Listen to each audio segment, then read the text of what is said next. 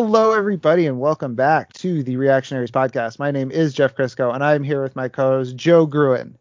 Joe, pop quiz hotshot. You're a studio executive. Yeah. You have a sequel written. Mm-hmm. Neither one of the stars want to be in it. Mm-hmm. What do you do?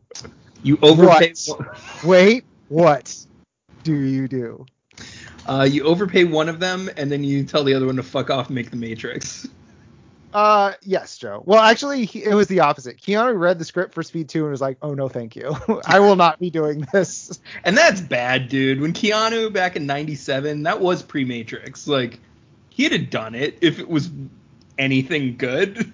Yeah. And, Joe, not only did that happen, but Sandra Bullock did this movie for $12 million, and they had to agree to make Hope Floats. Ooh. So that's a double whammy. All right. So, folks. So that's what happened to Sandra Bullock. She's back, Joe. She's in Ocean's 8. Damn, Bird Box. Miss Congeniality 25. I watched those two yesterday. Miss Congeniality? Yep. Oh, dude, The Net's on Netflix. I've been wanting to watch it, so I'm going to watch The Net probably after we record this. That's a good one.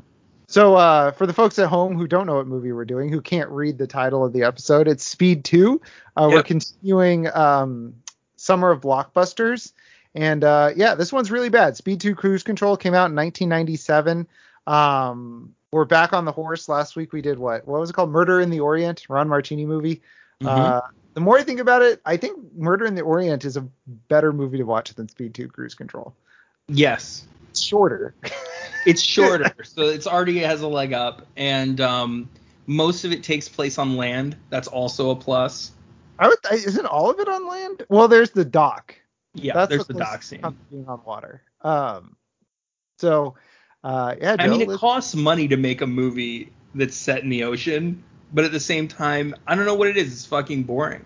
Because, didn't they make the Blair Witch Project in the ocean and fucking bombed? And, Speed 2 bombed. Blair Witch Project had nothing to do with the ocean. No, but they had one with sharks. Oh, okay. I was like, Joe, that's in the middle of a forest.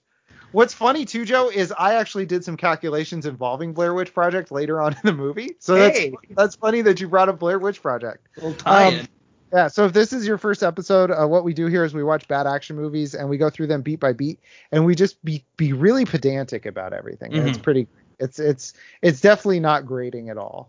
Yeah, it's like taking a kid's D report card and just going line by line and really just explaining where they fucked up.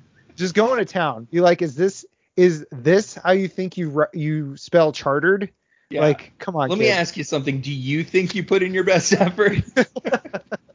Well, Joe, Sandra Bullock didn't. She called this movie the biggest piece of crap ever filmed. Ooh. She hated it. She didn't want to do it. Not wrong. No, Jason Patric read the script. Jason Patric, who replaced Keanu Reeves, read the script and said, okay, I'll do it if you change these things. And they're like, perfect, we'll do it. Sign on the dotted line. Got to the 3 months later, got to the filming, and they're like, that stuff you want to change in the script, we didn't change it. Also, you're contractually obligated to be in this movie. Nobody wanted to be in this movie, Joe. That is so great. Yeah, Keanu turned this down to go tour with his band. Yeah. It's to bad. Go sign autographs at Comic-Cons with Bill. With Bill? From Bill and Ted. Oh. Wait, he's Ted. He is Ted, right? I think he's Ted, yeah. I always assumed he was the second one. He's Ted Theodore. He might be right. He might be Bill. Hold on. Ted Theodore Logan. While he goes through that, I'm going to read through the financial. Yeah, he's Ted. That's right. That's right, because there's an interview with him when the third Bill and Ted movie came out, and the guy's interviewing him, and he's like, "Oh, I'm here with Keanu Reeves, blah blah blah blah blah," and he's like, "After all this time, what's it like to play Bill again?" And he holds the mic up to him and he goes, "Dude, I'm Ted," and the guy just is like, "Oh," he just walks away. Wow, what a bomb! It's almost as bad as a bong hit transplant, Joe. That's right. You would slip that into the end of this. 1997. Let's flash back. Late 90s, man. That's when great movies were made. Directed by John de Bont. John de Bont. He's Dutch or Norwegian. Same thing. Jan de Bont. Yonda Bond. Budget 110 million, box office 164.5 million, and I'm amazed this movie made more than it cost to make, because there's a lot of explosions of giant boats and destruction of giant boats. Yes, Joe. The scene at the end where the boat crashes into the dock cost $25 million. I believe it. Speed cost 30. The whole movie of Speed cost $30 million. Yeah. They made a boardwalk that extends like a mile into the ocean. It's like a whole city on a boardwalk. Yeah, because they needed to destroy it. It's fucking crazy. Okay, well, let's jump into this piece of crap. Jason Patric. It opens with him chasing an ice cream truck on a motorcycle. Is it an ice cream truck? What's going on with this? It looks like an ice cream truck, but it's a cleaner's truck. Oh, okay. It's full of boxes in the back that get thrown out. Boxes were computer equipment. Oh, also, they were DVD. DVD, VHS combos. Joe. That's right. Joe. Yeah. The timeline works. Ooh. This movie comes out in 97. Mm-hmm. Okay. We saw in Fast and Furious, Dom in 1989 turned Kenny Linder into a janitor. Yeah. We figure he went into jail at about the beginning of 1990, got out 6 years later. Mm-hmm. So this timeline tracks for it to be an early iteration of the DVD VHS combo heist. Interesting. Yeah.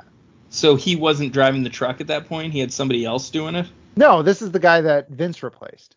Oh, okay. This is like Vince's dad. This is why Vince is in the crew. This is Jesse's older brother. Jesse's older brother. Yeah. R.I.P. Jesse coming back to Fast and Furious, Joe. It's inevitable. I was gonna say I thought you were gonna say he's dead, and I was gonna be like, that doesn't matter, Joe. It's inevitable. They're all coming back. Speaking of Fast and Furious, real quick, okay. Did you watch New Suicide Squad, the whole thing? Yes. Okay. Idris Elba's character is just Brixton, and you've put it perfectly that it's Brixton versus Jacob at one point, and that John Cena's character is Jacob, and Idris Elba is Brixton. So that's our. Jacob if he was more loyal to the government. Yeah, that's true. That's very true. His boss says, "Oh yeah." So Jason Patric's boss says to play it by the book. That's Mac, baby. Huh? Is that Mac? That is Mac, yes. Mac is back from Speed 1. So Joe and I both watched Speed 1 as like palate cleansers because that's a much better movie. And I watched it in the middle, the halfway point of this movie. That's so much better. Yeah. Split it up. We did a Speed 2 double feature on Friday, and then I watched it again to take notes today. And nice. I wish I could just go back to watching Speed. It's a great movie. You're right. It's I don't know that it's perfect, but it's damn good. It's 2 hours long and it doesn't feel like it, which is the sign of a very good action movie. Agreed. Sandra Bullock, we flashed to her taking her driver's exam. You can tell it's not the first time, even though it looks like it. She's talking to her instructor's ear off and breaking every rule in the book. Okay? She takes her hands off the wheel to put her glasses on. That's supposed to be done before you turn the car on. Yes, I would say that's another rule that she's breaking is not having glasses on. Right. That's like a double rule. Yeah. She doesn't keep her eyes on the road.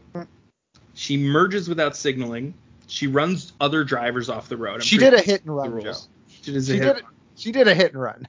And also she narrates the chase scene of Jason Patric while driving. You're not allowed to do that. You're supposed to focus on the road. That's way against the rules.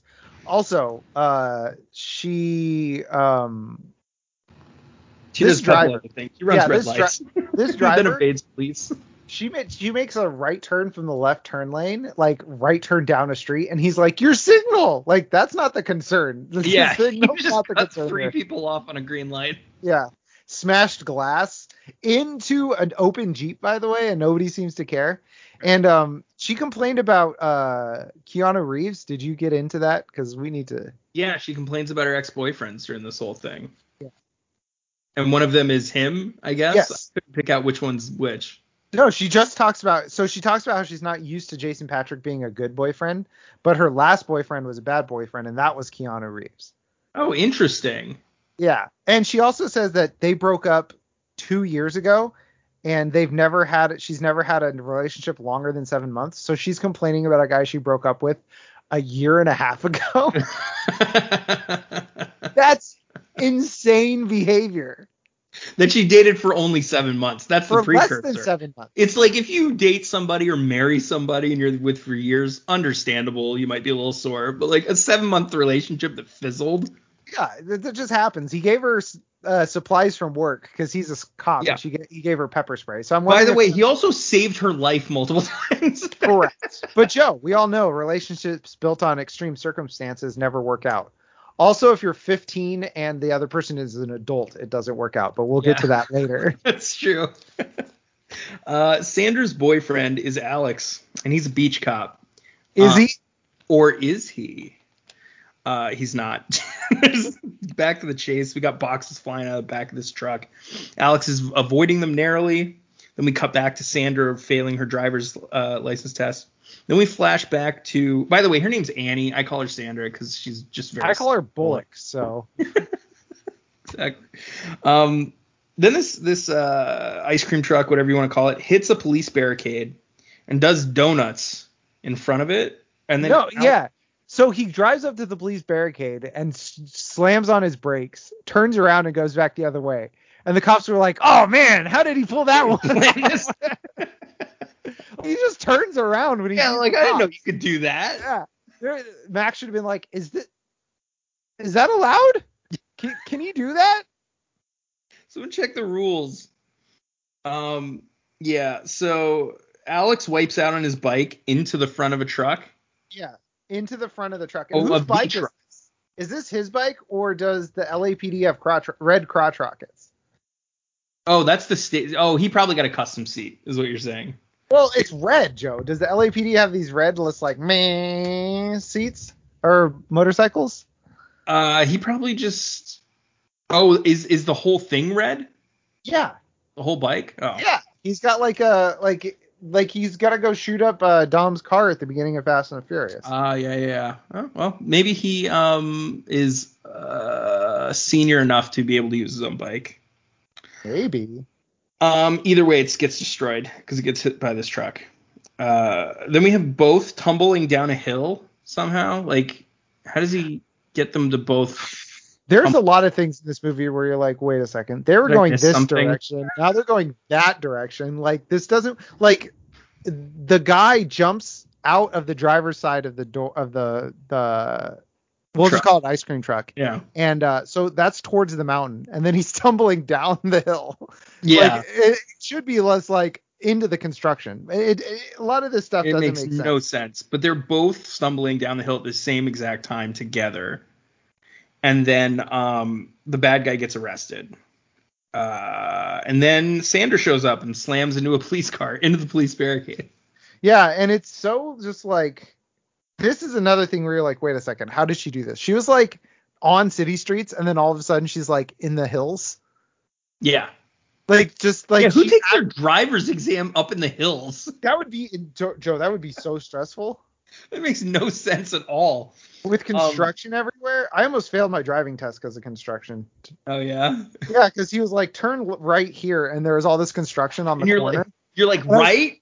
And I was like, right? And I was like, I didn't know what to do, so I like guessed, and he was like, I like marked a bunch of points off, and I was like, I don't know, man, you had me turn right through construction. I don't know what I'm doing. I'm a child. Yeah, this is an insane scene, but it's also really boring. Like, if you compare it to the first Speed, like the first Speed has a preliminary scene with the elevator, and it's really intense. And then they end up chasing the guy, and like he has to shoot his partner. Like, it's all really engaging, that whole opening scene. This scene, it happens way too fast. Nothing's really happening. Well, it sets up like the first scene in Speed, and I think we're just going to be comparing Speed and Speed 2 this whole episode. Yeah. The first thing in Speed is it's like, all right, it's Dennis Hopper, it's Harry, it's creates the grudge. Keanu Reeves. Yeah, it creates a tension here where there's like a cat and mouse thing.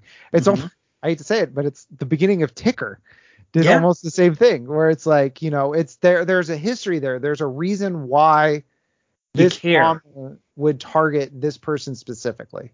Mm-hmm. Whereas this is it's just like a random guy is doing something random that has no bearing on the rest of the movie, and Jason Patric happens to be chasing him down. Okay, except it does, but it's the stupidest reasoning, and you'll fucking roll your eyes when I tell you this. Is this computer full of copper poison? Exactly. Computer boxes. All those boxes are full of copper, just loose pennies. But no, it's because the whole reveal of this scene is Sandra Bullock shows up and she finds out her boyfriend isn't a beach cop, and that creates tension for the rest of the movie. Yeah, but I don't like. That but doesn't what matter. tension, right? I have a whole nother issue with Jason Patric and Sandra Bullock in this movie. Let's get into it, because that's their primary relationship problem. Is she doesn't like that he's not a beach cop, and he's a Suicide Squad cop instead of a beach cop. Yeah, but hold on, really quick. One, cops don't care that she hit their car. No, they're just slapping Jason Patric on the back for getting the guy. So Jason Patric, this role was clearly written for Keanu Reeves, and then they just wrote off Keanu Reeves because they told him not to. But that creates a lot of problems, which is like, do Keanu Reeves and Alex know each other? Oh yeah, LAPD cops. Is she a cop chaser, like a groupie for cops? So she's not in the bombs. He's not in the bomb squad. He's in what they call the Suicide Squad. Yeah, but he swears. Suicide Squad got to work together a lot. Wait, let me get this joke out. Sandra finds out that Jason is in the Suicide Squad. She's disappointed, but he swears he's in the new one. Got him. And not the first one they show. Spoilers. Right. But yeah, so it's like, that's the whole problem. Is like, I don't know. LA's a pretty big town. Like, it's possible they don't know each other, but if they're both in the dangerous, I didn't know Suicide Squad was a thing. I didn't know it was a thing either, but it makes sense. But it's like they're both in the danger roles. So it's like they got to be specialized units for all of LAPD. Like, it's not like there's probably how many departments in LAPD do you think there are? There's probably a lot of different police departments. I doubt each of them has a bomb squad and each of them has a suicide squad. They don't. Yeah, so it's almost like SWAT. It's like, there's specialized units. So they got to know each other. Yeah, maybe they're both SWAT. Maybe they report to the same people. It's quite possible they know each other, which would make sense that he would have met her. Yeah, that's what I'm saying. She should know that he's on the Suicide Squad. Or they just sloppily wrote out Keanu. Yeah, definitely or that. Definitely one of the two. Alex tells, Sandra doesn't want a dangerous man anymore. She wants a low-key beach cop what could a beach cop make? Like fucking minimum wage? Beach cops gotta make more. Security guard. I mean, beach cops, if they're part of LAPD, because she knew he was in LAPD, she just thought he walked the beach beat in Venice Beach. So they gotta make LAPD. I mean, they gotta go through the academy and everything like everybody else. What do beach cops do? Help old ladies across the street drink lemonade. Alex tells Sandra that they should go on a cruise to the Caribbean and that he already has the tickets, which is a little weird. Already has the tickets on him while he was doing a police chase. Yeah. No, but he's like, hey, hon, how about we take a vacation? She's like, oh, Hawaii? He's like, I was thinking more Caribbean. Well, he said he was going to tell her at dinner it was going to be a surprise because he planned the trip to propose to her.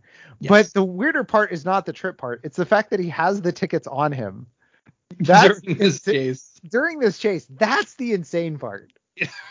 Like, did he come from buying that, from a travel agent?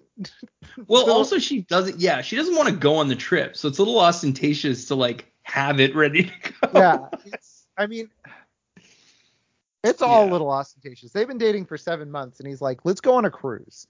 And get married. And he knows she won't say no because of the implication. Oh, wait. No, you have to get him on the boat first. Yes. Once she's on the boat, Joe, then she can't say no. Because of the implication. Because of the implication, yeah. Apparently, they both work 6 days a week, and I have no idea who would hire a woman child like Sandra Bullock full time. What does she do? No clue. She was late for work in the first movie. Like they keep. Well, she's a student in the first movie, right? Oh, she is. No, she's at the Wildcat. No, she went to ASU. She graduated already. Oh, because she's in LA. Oh, did that throw you off? Because you were like, wait, do both these movies take place in LA? Yes. Yeah. Yeah. No, she graduated from Arizona already in the first one. Yeah. So, yeah, I don't know what she does, but she was late for work in the first one. Okay. I mean, maybe she works 2 part-time jobs. That would make more sense. Yeah, and so that's why she has to take the bus. Also, how much Suicide Squad stuff is there that he needs to do that he works 6 days a week? No clue. That's scary though, right? Makes you not want to move to LA. That's a lot. Boat to the cruise ship. We cut to that because they like, dock this scene's going nowhere, which does not make any sense. They dock in the middle of the water, which does not make any sense. Yes, they have to take a boat out to the cruise ship. I've been on one cruise. We didn't have to do that, but I was like, maybe this is normal. Well, Joe, think about it this way. So it's a cruise. They start in the Caribbean. They have to go through a lot of international waters. They go through a lot of countries stuff. You have to check in and be like, here's my passport. My passport is valid. Here's this. Because the boat has to vouch for you. You don't just like ride another boat out to this boat and be like, all right. So I was thinking maybe is this boat so big that there's just nowhere that they can park? Well, Joe, they can park at the dock at St. Martin. I don't know where that is. That's where they crash at the end of the movie. Oh, yeah, exactly. The new dock, yeah. Yeah, no, you can dock places anywhere. Yeah, okay. I don't know enough about cruises to have written that down as something. Here's what I wrote. Someone who looks suspiciously like Susan Sarandon is on this boat. Yes, Joe. Did you see her too? She looks a lot. She's in the movie a lot, isn't she? She's one of the Bumpkin sisters. Yeah, one of the Bumpkin sisters. The Bumpkin gals. Dante, the cameraman, assumes they're married and starts snapping photos. And this dude didn't feel like he was going to be a main character, but he sure is. It's like that's okay. We can talk. Do you want to talk about it now or when they introduce everybody else? There are too many characters in this movie. Lots of characters. Why don't we go through like the ones that let's talk about it now. There's a lot of characters in this movie. There are two. So I think what they were trying to do is give you the same sense of like there's a lot of people involved in this, like they did in Speed 1. But Speed 1 it worked because they were all in the bus. Yes. This they just highlight random families like the nicotine patch lady who is also in Speed 1. One of 4 people that are in this movie. There's Mark Haggerty and his wife, the Fat Buster. There's the deaf girl and her family. Mm-hmm. There's all the crew members. Bumpkin Sisters. Crew member. There's Dante, the singer, Dante. The bellhop. There are cruise manager. Yeah, the cruise manager who looks just like the Fat Busters lady. I didn't know which was which throughout the movie. There are too many characters, and it's like I can't find myself caring about any of them. They don't give any of them enough time for you to care about them, except maybe the deaf girl. And actually Dante. Dante might be the second most on screen next to deaf girl. Yeah, Dante is like Gigantor from Speed 1. Like he's like the sidekick. He's like, you help me with this. Yes. Yeah. So then we get Willem Dafoe, who is one of the main characters. But I guess we don't know that yet. Or we do, because he's one of the only big names in this movie. Yeah, he's sitting next to them on the boat on the way up, by the way. He is, yeah. So it's like one of those things where, like, if you went in not watching the trailer and you, like, didn't, like, you'd be like, Willem Dafoe's in this movie. Just playing some random character. Yeah, it'd be like the John Mulaney bit where he's like, is that Dean Cain? But it's just showing the boat and they're like, is that? Because Willem Dafoe is a distinct looking person. You're not going to get him. He's not like Jason Patric, who looks like everybody and nobody at the same time. Right. They try to throw like a blondish red long haired wig on him. It does not matter. Like that is Willem Dafoe. So Willem Dafoe wants his golf clubs. He's irate. Why do you need golf clubs on the boat? What golfing is he doing? No, I bet they have golf. You can hit golf clubs in the ocean on a deck or something. Yeah, but it's not crucial. Well, like, maybe for him. He went alone. He's not having any sex on this cruise. You don't know that. You don't know what those leeches are for. That's true. This guy's a little bit of a kink. every crew member in the cockpit is from a different country. Did you notice that? Correct. You've got like New Zealand, yep. Scottish, American. Who else was there? There was another guy with another accent. Yeah, and then the American captain. I love the crew, by the way, the bridge crew. You like them? Because the bridge crew are the only people in this movie that are like, wait, what? No, what? What are you doing? Every time the bridge crew, they're like, I'm going to do this thing. They're like, no, you can't just do that. And he's like, yeah, I'm going to do this. Like Alex, he's like I'm LAPD. Yeah. That's his whole deal. I love that. He goes, I'm LAPD. He's like, what is that? I love the crew, especially, because he's like, well, I'm going to do this. And they're like, no, you can't just do that. And he's like, I can't. Yeah, no, this is Alex in every scene. He's like, I'm LAPD. And then he like doesn't understand something that's going on and decides to shoot it. That's pretty much it. Yeah. But it's also, he's like, I'm LAPD and I think we should do this thing. And they're like, that's not going to work. That's suicide. Like, they're like, that's insane. And he's like, I think it'll be okay.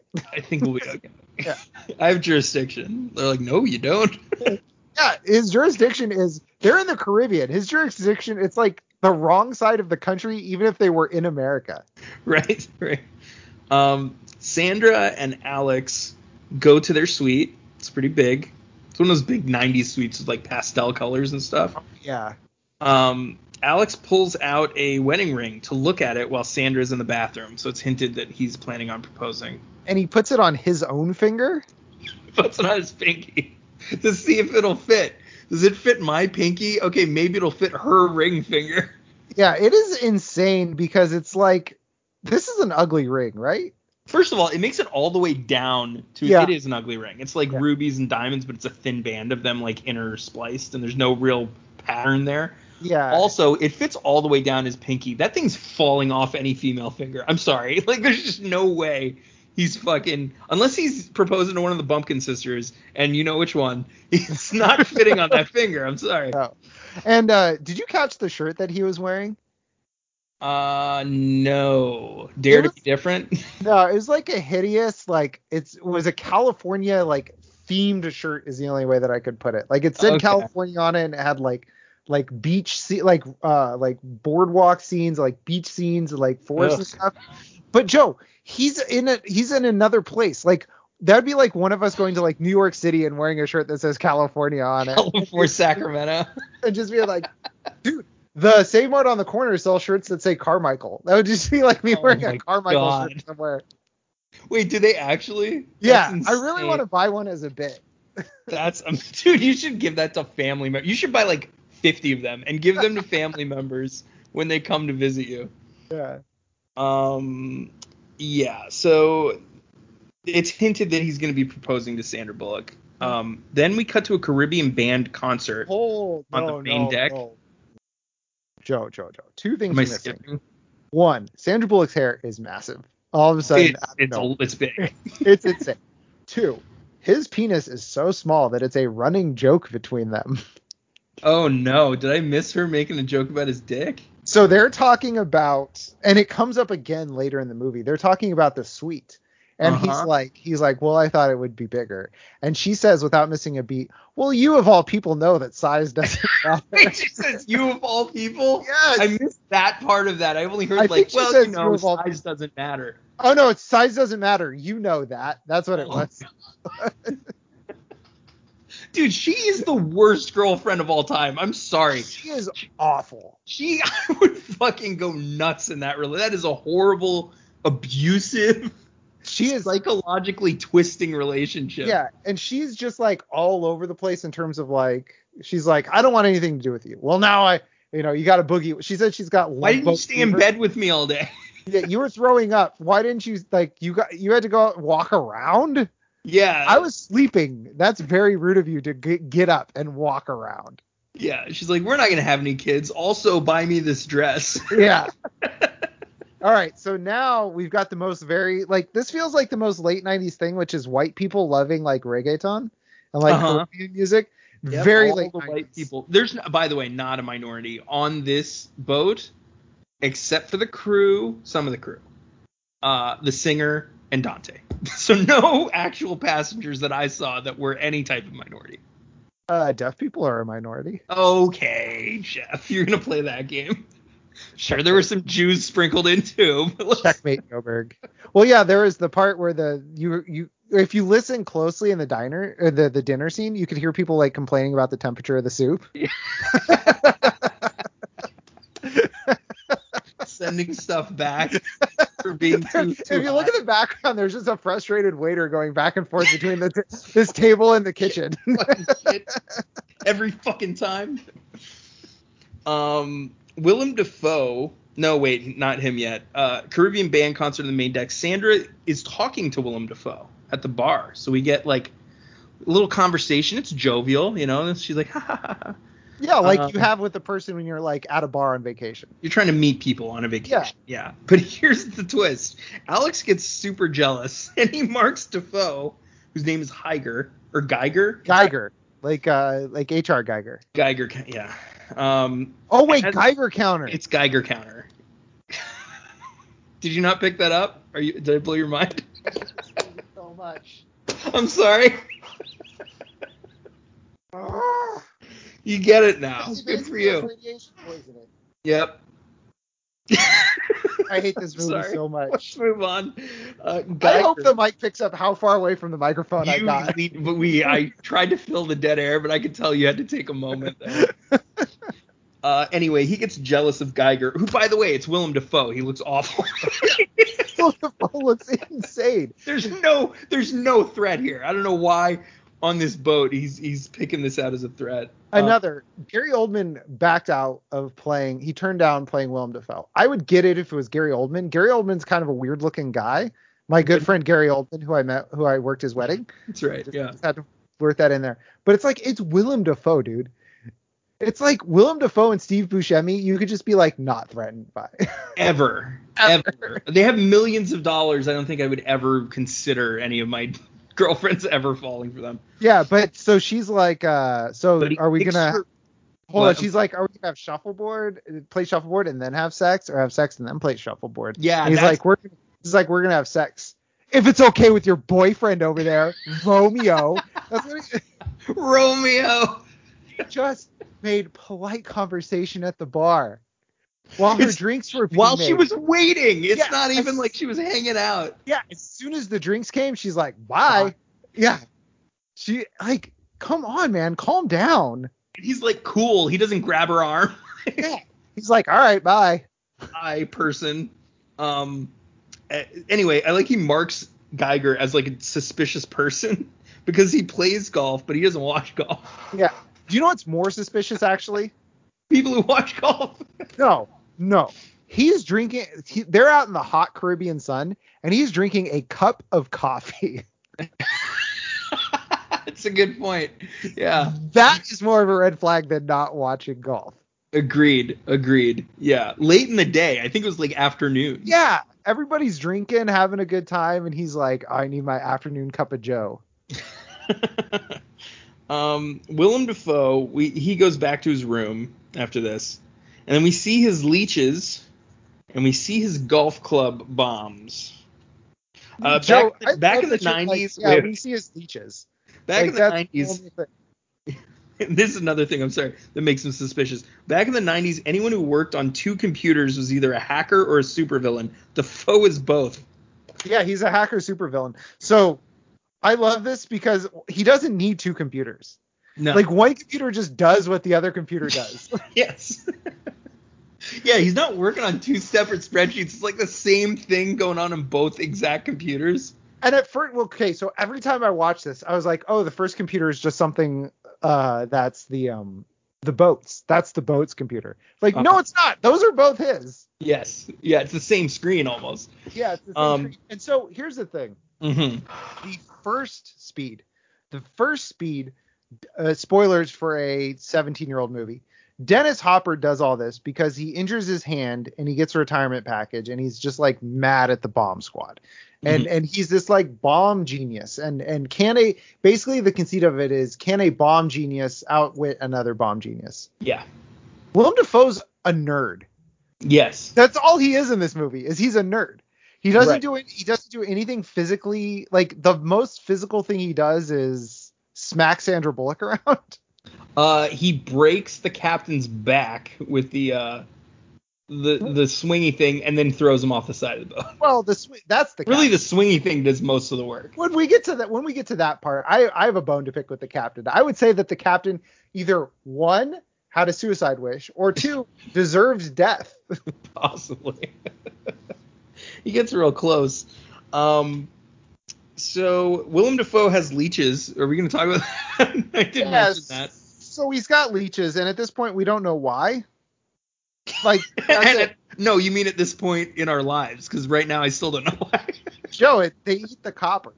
They get the copper. That's right. Yeah. So he worked with computers for a long time, presumably as a programmer. Yes. We find this out later in the movie. So his company made the software that automated the boat, which is really funny because Kate's company for a while was working with Carnival to see if they could have a contract with them to automate their boats. So that was funny to me. That was a funny detail. But he worked as a programmer, programming software, and somehow being near a computer gave him copper poisoning. Just being near a computer. Joe, I don't know about There's something missing here. Yeah, but I've been around computers for my various jobs since I graduated. Yeah. I really hope I don't have copper poisoning. Boy, I do too, huh? Because we're not going to know until we're in our 50s like this guy. Yeah, well, I preemptively bought a bunch of leeches off of Amazon. Oh, good. Can you cut me in on that? Can you give me the number of your leech guy? Yeah, it's I got nothing. I was going to make a joke for it. Okay. I got nothing, Joe. Moving on. Just Google, this will be a callback to what we were doing before the episode. Just Google things to suck me, and I'm sure it won't be porn. Things to suck me. Oh, my. Yep. He hacks the ship's mainframe, so he's a hacker. Oh, yeah, Joe. He hacks the planet, and by the planet, I mean the boat. And his golf clubs were bombs, which is why he really cared about him. Or they have these little like slide tops and there's buttons. They're bombs. The right? golf clubs are timers. The golf balls are the bombs. Yes. Yeah. That's right. Fancy dinner. Yes. Fancy dinner scene. Sandra Bullock and Alex talk to a couple on a boat who run a diet clinic called Fatbusters, where they tell people to eat as much fat as possible. She runs it. I don't think he does. Yeah, he's their most successful customer. Because he is, Joe, it's Mike Haggerty. I love Mike Haggerty and everything he's in. So if for people at home, if you don't know Mike Haggerty, close your eyes. Think about if you needed an overweight mustachioed guy from like vaguely Illinois. Yeah. In the late 90s, that's Mike Haggerty. Yeah, Midwestern car mechanic. Yes. He's got strong car mechanic vibes, and he's fantastic in this movie. He's fantastic. He's the best character, I would say. I like to imagine that like he looked like John Cena before the program, and they have like a before after where like he's totally ripped and awesome, and then the after is him, like he's the success story. I know, like, wait a second, we just gotta just switch these pictures real quick. There we go. Right. The husband, I said that. Alex shoots eyes at the deaf 12-year-old girl. Joe, she's 14. That's correct. She will be 15 in a few weeks. Yes, we know this. Let's put 14. That makes it totally less creepy. So Kimmy Robertson is the tour guide. Kimmy Robertson of Twin Peaks fame. She's been in a lot of stuff. She always plays the meek secretary girl. Where I recognize. Okay. Kimmy, okay. That's what was I was like, I know her from somewhere, but if you don't know her, she looks almost identical to the Fatbusters lady. Like same sort of blonde, vaguely the same age and vibe. Mm-hmm. But Kimmy Robertson has the weirder voice. Yes. This guy offers to buy his wife diamonds because the diamonds start getting passed around. Like I don't know. I imagine they have something like that on cruise ships where they're like, Shane Company has brought their best diamonds, and we want because they want you to have a friend in the diamond business. Yes. Some guy offers to buy his wife diamonds, and she says she'd rather have a cigarette. Jeff, why are all the good ones always taken? Joe, I don't know, but she's got a nicotine patch, Joburg. Yeah, or addicted to substances. All the best ones. She's addicted to cigarettes, and she is the lady that was in that freaks out in the elevator in Speed 1. One of four actors or actresses they brought back. We got Mac, we got Sandra Bullock, we got her, and then we'll get to the fourth guy. We'll get to him because he's kind of a surprise. It's Keanu, folks. It's Jeff Daniels, guys. He's back. He's back. He's a ghost. The father tells his deaf daughter to stop clapping. This is a really weird. Did you notice this moment? Yeah, dude, this father hates her. He hates his daughter so much. He's a child. She's 14. She's just having a good time and clapping. Yeah, UB40 is playing. Like, there's music going on. Yeah, it's not dead silence. Like, all right, everyone, let's be quiet for to remember this person who used to own this. No. It's they're showing off jewelry. UB40's playing in the background. She's just having a good time. She's being think about if you're 14. Yep. And you have to go on vacation with your parents, with just your parents on a cruise ship. No, there is not a single other child on this. That is true, because that's something I didn't mention. You see basically everybody on the ship in the Caribbean concert scene. Everybody is like 65 and older, except for Sandra Bullock and Alex and this young girl. Yeah. So you got to think about she is being such an excellent sport about this. Yep. She is the model daughter. Her big acting out is being too excited about the band and having a personality with her clothes. Right. Those are the things that her father is like, I'm just going to throw her in the ocean. Just can't. I can't do it anymore, hun. I can't. And the wife isn't really backing it up. She's like, he's right, sweetie. Yeah. Well, and the second one. What is your deal? Yeah. I mean, it's just being 14. It's like being agreeable to your parents. Look at this from the 14 perspective. She is being the best possible child. Yes. Yeah. Totally agree. I just love how he takes both her hands and lowers them. Shut up, you can't talk. It's so brutal. It's this is such a brutal thing to do. Alex has a conversation with the deaf girl with sign language. Her name's Drew, we find out. And she immediately starts creeping onto Sandra Bullock's turf. I love it. Just automatically. She's like, is that your sister? Better be. And Sandra Bullock, she's like, let's go. If that's okay with your girlfriend, Juliet. Yeah. Well, it's funny you say that because I do think she starts to develop some hostility towards Drew. We'll get to that later. She sneaks up on her and just taps her on the shoulder and runs away. Bitch. Yeah, exactly. She just screams. She just screams profanities right behind her, and Drew has no idea. That'd be great. This is also the scene where all the women start flocking toward the diamonds. They've been out and about for a while, but then they just make sure to include a scene where every woman gets up from their chairs and flocks toward the diamonds. Yeah, except for Sandra Bullock. She has the weirdest possible banter with Jason Patric. Yes. Yeah, because this is where Alex hints at a proposal and Sandra laughs and then he backs out and then goes to throw up.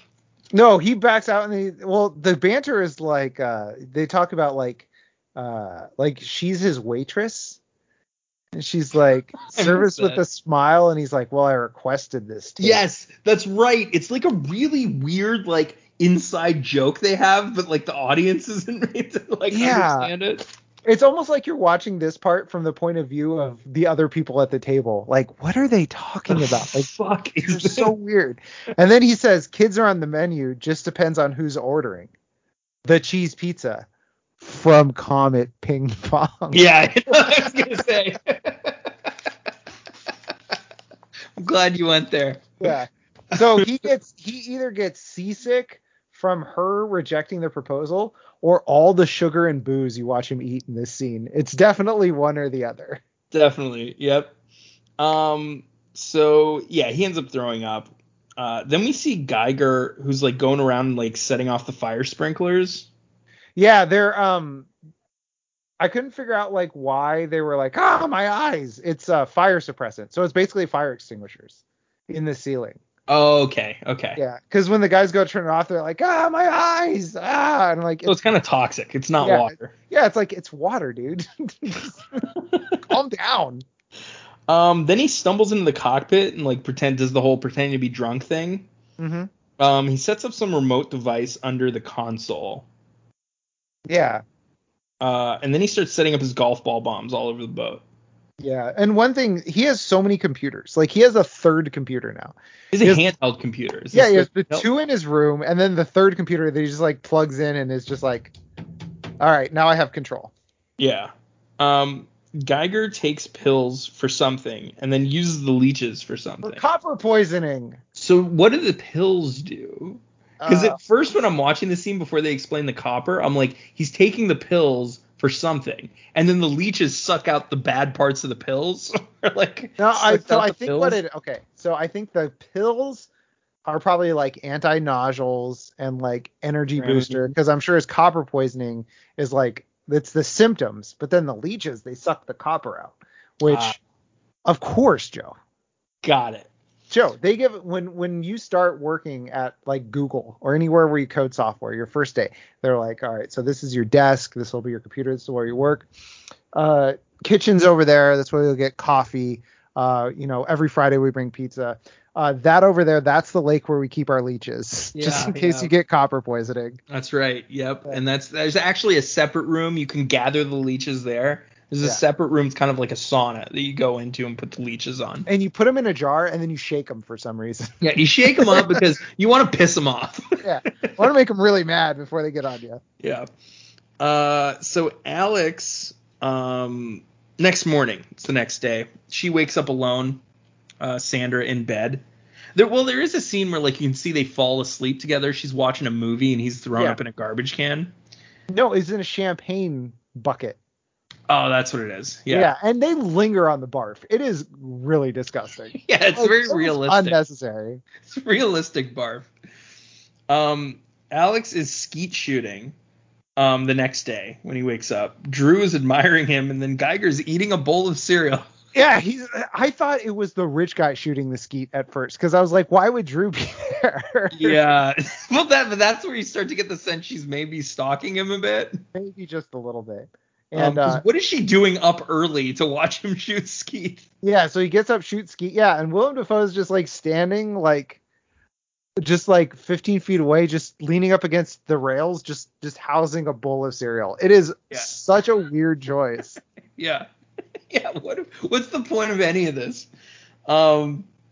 So Sandra comes down. She scolds him, Alex, for not hanging out with her in bed all day. Second time in this movie, her hair is a nightmare. Yeah. This woman needs to run a comb through her hair before she leaves her house, because her hair is a nightmare in both driver's ed scenes that we see. And right here, it's just Sandra. She's not even trying. Run a comb through your hair, lady. I think she tries to make it worse, because remember the first scene where they go into the suite? Her hair's kind of okay, and then she goes into the bathroom and like comes out and it's all fucked up. It's all like, well, it was poofy when she got in, and then she takes it out, and it is like, and she's like, it's an afro. Yeah. So Sandra scolds him for not hanging out in bed all day, because that's what you, dude. Good she's girlfriend. Asleep. Like, he is under no obligation to stay in that room till she wakes up. Yeah. They don't have a queen bed. They have two separate beds. Also, it's like, so I don't think they were banging anyway. It's a cruise ship. I mean, he was throwing up the night before. They obviously weren't. Right. It's a cruise ship. You go get the continental breakfast or coffee, or go just sit out and look at the water. Like, right. You're trying to have a good time. You're not trying to hang out in a room all day. Also, so there's two separate beds. Yeah. Yeah. She says like, oh yeah, naked woman in a bed. I can understand why you'd want to leave. So what she wanted him to do was get up from his bed. Well, they were in the same bed. Yeah. Well, I don't know. Was she like hanging out with him in his bed, then goes to the other bed? Why did they get a room with two beds? I don't know, because that's all that was available in a suite. Yeah. Correct. I mean, Joe, would you want to go lay in another bed with a barf bucket on the floor? She probably stayed in bed, so it's like the barf. He's between her and the barf. That's a terrible idea. So you'd rather be in bed with the person throwing up than just He's done throwing away up. from him. Joe, he's done throwing up. The throwing up is completed. Jeff, you know but that's not true. The barf is sloshing around in that champagne bucket. Ugh. So she reiterates that she doesn't want a commitment with him, and then hints that she wants him to buy her a dress, like immediately in the same breath almost. Yeah, she's like, I want your badge number, I want to know who your supervisor is, and I need you to buy me a dress. So yeah, she really wants him to buy him this dress, but it's also kind of funny how she says she doesn't want to be in this relationship, or like she basically says like, I don't even know you. Like, but I do know you have money because you brought me on this cruise. Right. And money can be exchanged for goods and services like this dress. Yes. And she touches the window. Like she rubs her finger on it. Yeah, she rubs her greasy hands along the whole window. She hasn't showered. She's got sleep grease. She's just like it makes that noise when she's touching it. Right. It's supposed to come off like whimsical, but you can just see the cashier in the background like, motherfucker! I just cleaned that. It's like these people, like they're in a different world. They're not in our world. Yeah, it's like they think they're the main characters of this universe. Right. What about my problems? So anyway, the bellhop ends up walking in on Defoe's hacker shit in his room. Ashton, Joe. Is that his name, Ashton? Yeah. It doesn't matter. Defoe knocks him out with a golf club. Yeah, hides in the bathroom. He's like, the do not disturb sign's up. He's like, maybe you flipped it. It's like, maybe I flipped it. You sick freak. That is so weird. Like, get out of here. Go, get out. Even if I wasn't doing weird stuff, I might hit you with my golf club. Right. That's such a bizarre thing to do. Also, he took all the heads off of his golf clubs. So this insinuates that he has both real golf clubs and fake golf clubs. Yeah. I mean, which is too many golf clubs. Right. That'd be great. They're like, oh, we found your golf clubs. He's like, not these ones. They're like, well, these are just golf clubs, right? You just need golf clubs. He's like, no, I need the ones that are,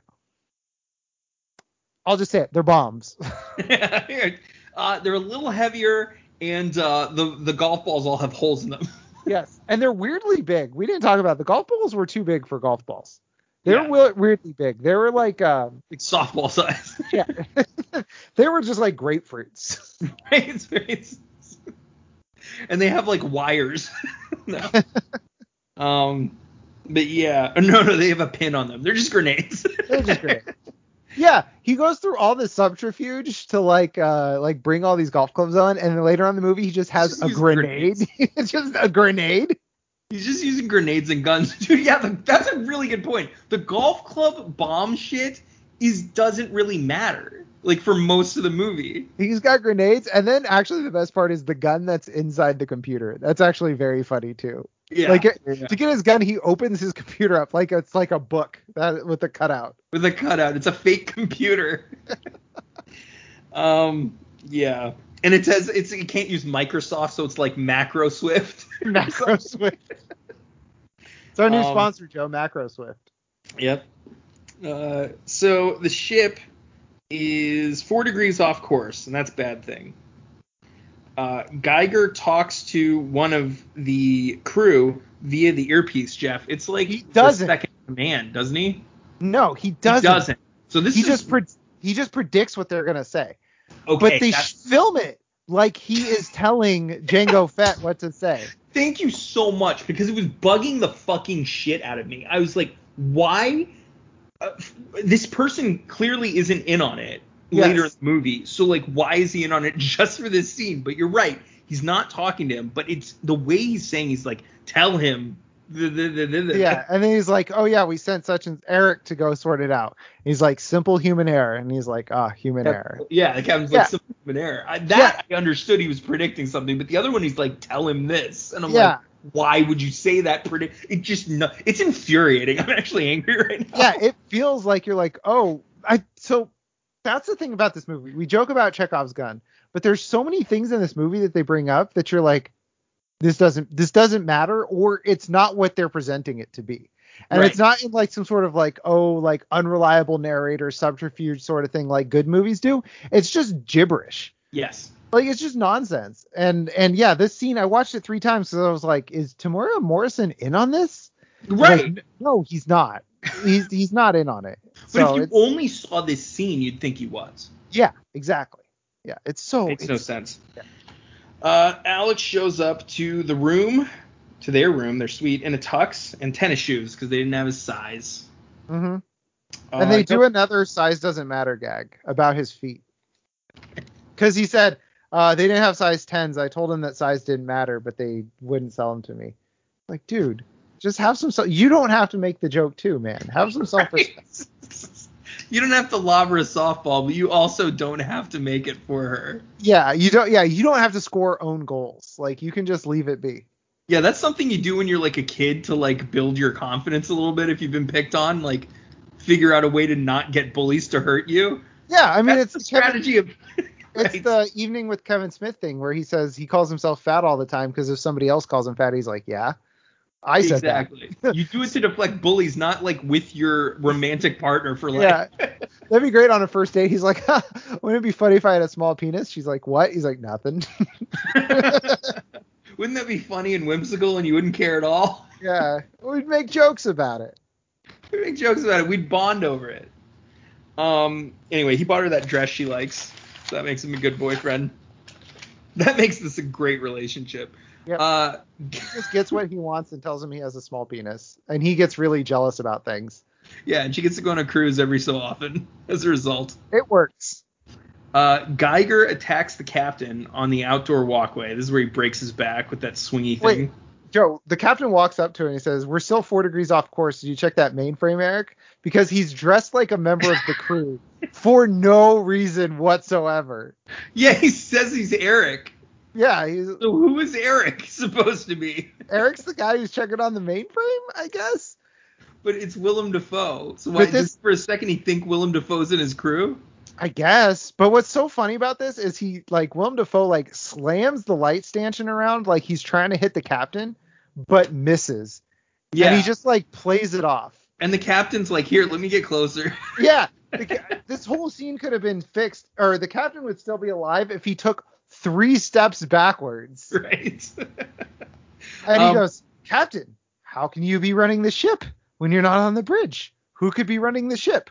Oh, yeah, I am. And he says it that weirdly. Yeah. He also, this is where we get our first explanation of what he was and why he's doing any of this. So he explains that he was a computer tech who created the computer systems for the cruise ships, including this one. Yeah. And he thinks they fired him for being sick. Yeah. Not the leech shit. And not that he finished the project that he was on and he was laid off because his company didn't need him anymore. But right. The ship so Willem Dafoe worked for a company who made software for the boat, and he is mad that the captain has no idea what he's talking about. But Willem Dafoe makes this rant, and the captain has the only rational response that you could have to this, which is, what the hell are you talking about? That's true.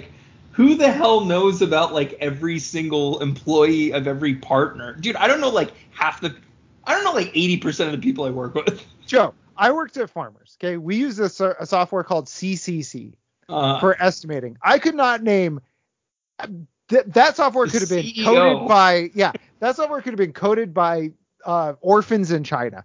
I have no idea. Do you know why? Because it's not my job to know. It's not my issue to know. But because this captain doesn't know that Willem Dafoe, who coded the software for his boat, got fired for being sick. He didn't know the whole story. He's like, see, that's the problem. It's like, what's the problem? That people don't know your life story the moment they meet you? Fucking psycho. He thought you were Eric 30 seconds ago. Right. He thought you were a made-up crew member. You fucking gaslit him into thinking he actually had a crew member named Eric. Yeah, it is it's fucking nuts, dude. This scene's insane. Then thankfully Dafoe puts him and all of us out of our misery. He breaks his back with the swinging metal thing. I don't know what that's for, by the way. It's just a swinging metal thing in the middle of the ship. It's a light stanchion, but I feel like on a boat that's a terrible idea because if the boat rocks, the light just swing and knock 50 people off. It's gonna fly around hitting people. But yeah, this is again the captain would still be alive if he took 3 steps back. Yeah, and then he says, "Captain's supposed to go down with the ship, right?" And then he throws him off before. Yeah, before the ship goes down. And this is the first time we know if somebody goes overboard, they get sucked under the ship and they're dead. That's okay. Like immediately. That's important. Okay. Yes. We'll get to that later. The Bumpkin sisters show up and they want to take a picture with the foe. Yeah. And he just acts like a crew member. And then suddenly they say Dallas. Yeah, they're from Dallas. Okay, sure. And then it just starts raining. They really like the show. Yeah, they really love the show. That's what it is. They're big Diamond Dallas Page fans. Right. And then it just starts raining, and he's like, "Beautiful weather, ladies." Like, okay. It's like, can we request a new captain? Yeah. So then we flash to the deaf girl. Everyone's going to like the nicer ball. I thought the first one was pretty nice, but like this is like the prom to the other homecoming, I guess. Yeah. Anyway, the deaf girl wore her skimpiest top for Alex, and her father calls her a whore. He calls her a clown, Joe. He calls her a clown. Almost worse. I'm sorry. And then, Joe, they call her, so she takes off her jacket. She doesn't want to wear the jacket over the dress. And because the dad's like, you look like a clown in that dress. And so in response, his deaf teenager storms off on the boat full of strangers with no frame of reference for anything. And his wife's like, just let her go, honey. In her skimpiest top, yep. Just let her go. With no people her age, all older people. Yes. A few of them wild. Single. Crazy like, Willem Dafoe's out there. Like, where is she go? Bump my mic. Where is she going? Away from her parents. Dude, teens love to go away. Like, I'm just gonna go be somewhere else. Yeah, I think that's getting the upper hand. Yeah. Just parents are like, thank God. Yeah. Like, you think I'm being a little nightmare? Well, how about this? How about I go somewhere where you aren't? And it's like, so they're like, oh my God, would you? Yeah, please. I didn't even realize that was an option. Can you do that for the rest of the cruise? That would be awesome. Dude, like, this is the nicest thing you've ever done for us. Thank you so much. Defoe fucks with the engine room a bit with his handheld computer. With hacking. Yeah, he hacks. He hacks the engines. Somehow, yep. It's just hacking. This movie has got that, like, this is how you can tell it's a late 90s movie. It's hacking jumbo. Well, he gives the computer instructions, not like code, but he was like, he sets in course, like he's like, go hit this. And the boat's like, okie dokie. Like, it's like AI. Yeah, almost. exactly. And that's what the hacking is it's like, hey, do this thing. And the boat's like, you got it. Like, he just says correct course later in the movie. And the boat's like, got it. I'm on it. Don't worry. Correct course. Enter. And the boat's like, you got it, boss. Yep. Then we go back to the slow dance in the ballroom. Slow dance time. With a nice slow dance song. The ship is rumbling when Alex is about to propose again. And then look who wants to get married all of a sudden. Yeah. What's great is like this boat is like wrenching in half. And Annie's like, oh, yeah. She's like, great. This is just going to ruin the vacation. It's like, your boat's splitting in half, Annie. Like, she's like, nope, we're going to keep dancing. Like the music stopped. I've been waiting for this moment all my life that I didn't want last night. Yeah. What a bitch. I'm sorry. It's such an insane fucking thing. Like, it's like literally less than 24 hours ago, she was like, no, never. She thought it was hilarious. Yeah, what a joke. And then the next morning, she reiterated how insane it would be. So it's less than 24 hours. Yeah, it's not just she was kind of drunk and stressed out in the moment. No, the next day she had time to think about it, sleep on it. Nope, still a terrible idea. You got to think about it. It was conservatively 10 hours prior. Yeah. Where she was like, that would be hilarious if you actually proposed, because there is nothing I want to do less. Right. She's like, I would rather, and I don't know why this is in my head right now, but I would rather have leeches attached to my body. Right. Oh God. Geiger. We get back to him, and he's popping pills in his room as like the boat's rocking and everything. Yeah. And we're like 40 minutes in this movie, Joe, and this is the first like something that's happened. Like, you think about Speed 1, like you already had a bus explode and the elevator scene, and I think the bus driver had already been shot by this point in Speed 1. Yes. And so far in this, all that's happened is the captain got thrown overboard. And like, that's it. Yes. Yeah. So, and this is the introduction of the action of the movie. This is why I think this movie drags on for so long. There's no plot progression. Like, there's nothing. They set up the plot for the first third of the movie and nothing happens in that. And this is why I have to tell you that the writer of the movie, the producer, they were originally going to have Speed 2 be on a plane that couldn't go above 50,000 or 10,000 feet in the air. Yeah. He kept having a recurring dream about a boat crashing into an island. So he's like, dude, that would have been much better. I'm sorry. But some of the thing that made the first movie great is the proximity of everybody in one spot and they can't get off.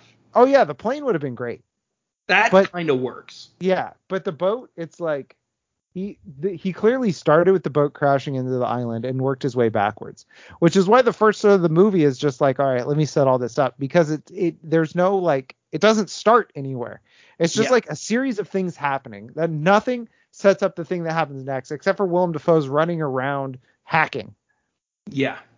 Like, so far in this movie, all Jason Patric and Sandra Bullock have done have been like pussyfooting around their relationship. That's all it's been. That's all it's been. It's been a will they or won't they for 40 fucking minutes of this movie. No, it's been a won't they, or like, are they going to break up? Should they? Should they or shouldn't they? Yeah. Yeah. So Geiger's popping his pills. Engine room explodes. Yeah, of course. You got to have that. Glass is falling from everywhere in the ballroom. All the chandeliers and the mirrors are busting and falling on people. No one's getting seriously injured. That's another thing I hated about this movie. Did this feel PG-13 to you? Yeah, it is PG-13. Ugh. Nobody's getting injured. There's no blood. Like, yeah, in the first movie, a woman explodes. Yes. In the first movie, a man's head comes off. That's very correct. Oh, you good balls. Geiger? No, wait. Engine room explodes. Glass. Port propeller. The port propeller stops turning. They make sure to mention that, as if I know or give a shit. Yeah. Mr. Giuliano, who's the new captain. That is Tamara Morrison, who I mentioned earlier, played Django Fett. That's right. He was actually in a really good movie about like natives somewhere. Yeah, Tamara Morrison is really like a pretty big time actor. Yeah, pretty underrated, like pretty good actor. And kind of does not get used properly in this movie. He's kind of just spottily around. No, he rules in this movie, Joe. Really? He's great. He's one of the guys that's like, no, stop. What are you doing? Oh, yeah, but there's like 3 guys like that. Yeah, him and the Scottish guy. Blend. Yeah. So anyway, this new captain is apparently not taking orders from Dafoe anymore, but I found out he wasn't in the first place. He's now a good guy. He was always a good guy, I guess. Geiger locked the doors to the lower deck area and some other areas and starts pumping toxic gas into these areas. It's kind of hard to fucking see what's going on or follow it, but I think that's what's happening here. He's locking these areas up and then pumping gas in. Yeah, so what it is he's blowing up things that would like make, this is my guess, he's blowing up things that would be able for them to regain control of the ship. And then he has these, and also to approximate a fire. And then he has these smoke bombs to make it seem like a fire is occurring. Are breaking out everywhere. And then the doors are the fire doors that are like, I think, triggering automatically from the sensors. And that's why Jason Patric's like, that smells like sulfur. Like, that doesn't make sense. Right. Which, like, why isn't anybody else picking up on that? But also, I think this is the scene where he's like, check this out. And then he locks this area, and check this out, locks this area. Yeah, and he's like, this door is locked, and it's like, oh, okay, cool. Thank you. That's what I'm as an audience person. I'm like, okay, all right. So yeah, I mean, he's just locking doors. The crew has 15 minutes to sound the alarm and evacuate the ship. So this is where I'm like, I don't really understand what Defoe's going for. Like, does he want the people on the ship as hostages? Does he want them off the ship because he doesn't want to hurt them? Diamonds. Does he want his job back? I don't know what I texted you this. I don't know what Willem Dafoe wants. He's kind of all over the place. He's the Sandra Bullock of the terrorist world. Like, if his goal was to get diamonds, there's a better plan here. If his goal is to blow up the boat, there's a better plan here. If his goal is to terrorize the passengers, there's a better plan here. I don't know what his goal is. Because here's how he gets away with the diamonds. 1, fake fires like he's already done. 2, get everybody onto the lifeboats. 3, get into the boat, or the little speedboat in the back of the boat, and take off. The jet skis. It's done. He's done. Yeah. He's got the jewelry. If he gets the diamonds. Because, later he goes and picks up the diamonds. Like, if you just want to escape the diamonds, that's easy. That is an easy plan. Yeah, he does. Here's the thing. He doesn't even have to get the people off the boat. 1, fake fires. 2, call the bridge. Say, everybody goes in their room. If they go in there, if I see a person in the hallway, I'm setting off bombs. Everybody goes in the room. 3, steals the jewelry. 4, takes off. You're in international waters. Go wherever you want. The boat can go on its merry way. Yeah. There is a better plan here. If he wants to just ram the boat ashore, he enacts the same exact plan, but without stealing the jewelry, which is where everything goes haywire. He also doesn't have to make everybody get off the boat. But that is also what makes this an infinitely more boring movie, is you don't understand what the fuck his motivation is. And it seems like it's constantly changing, and it doesn't give you time to pick up on what's going on from his point.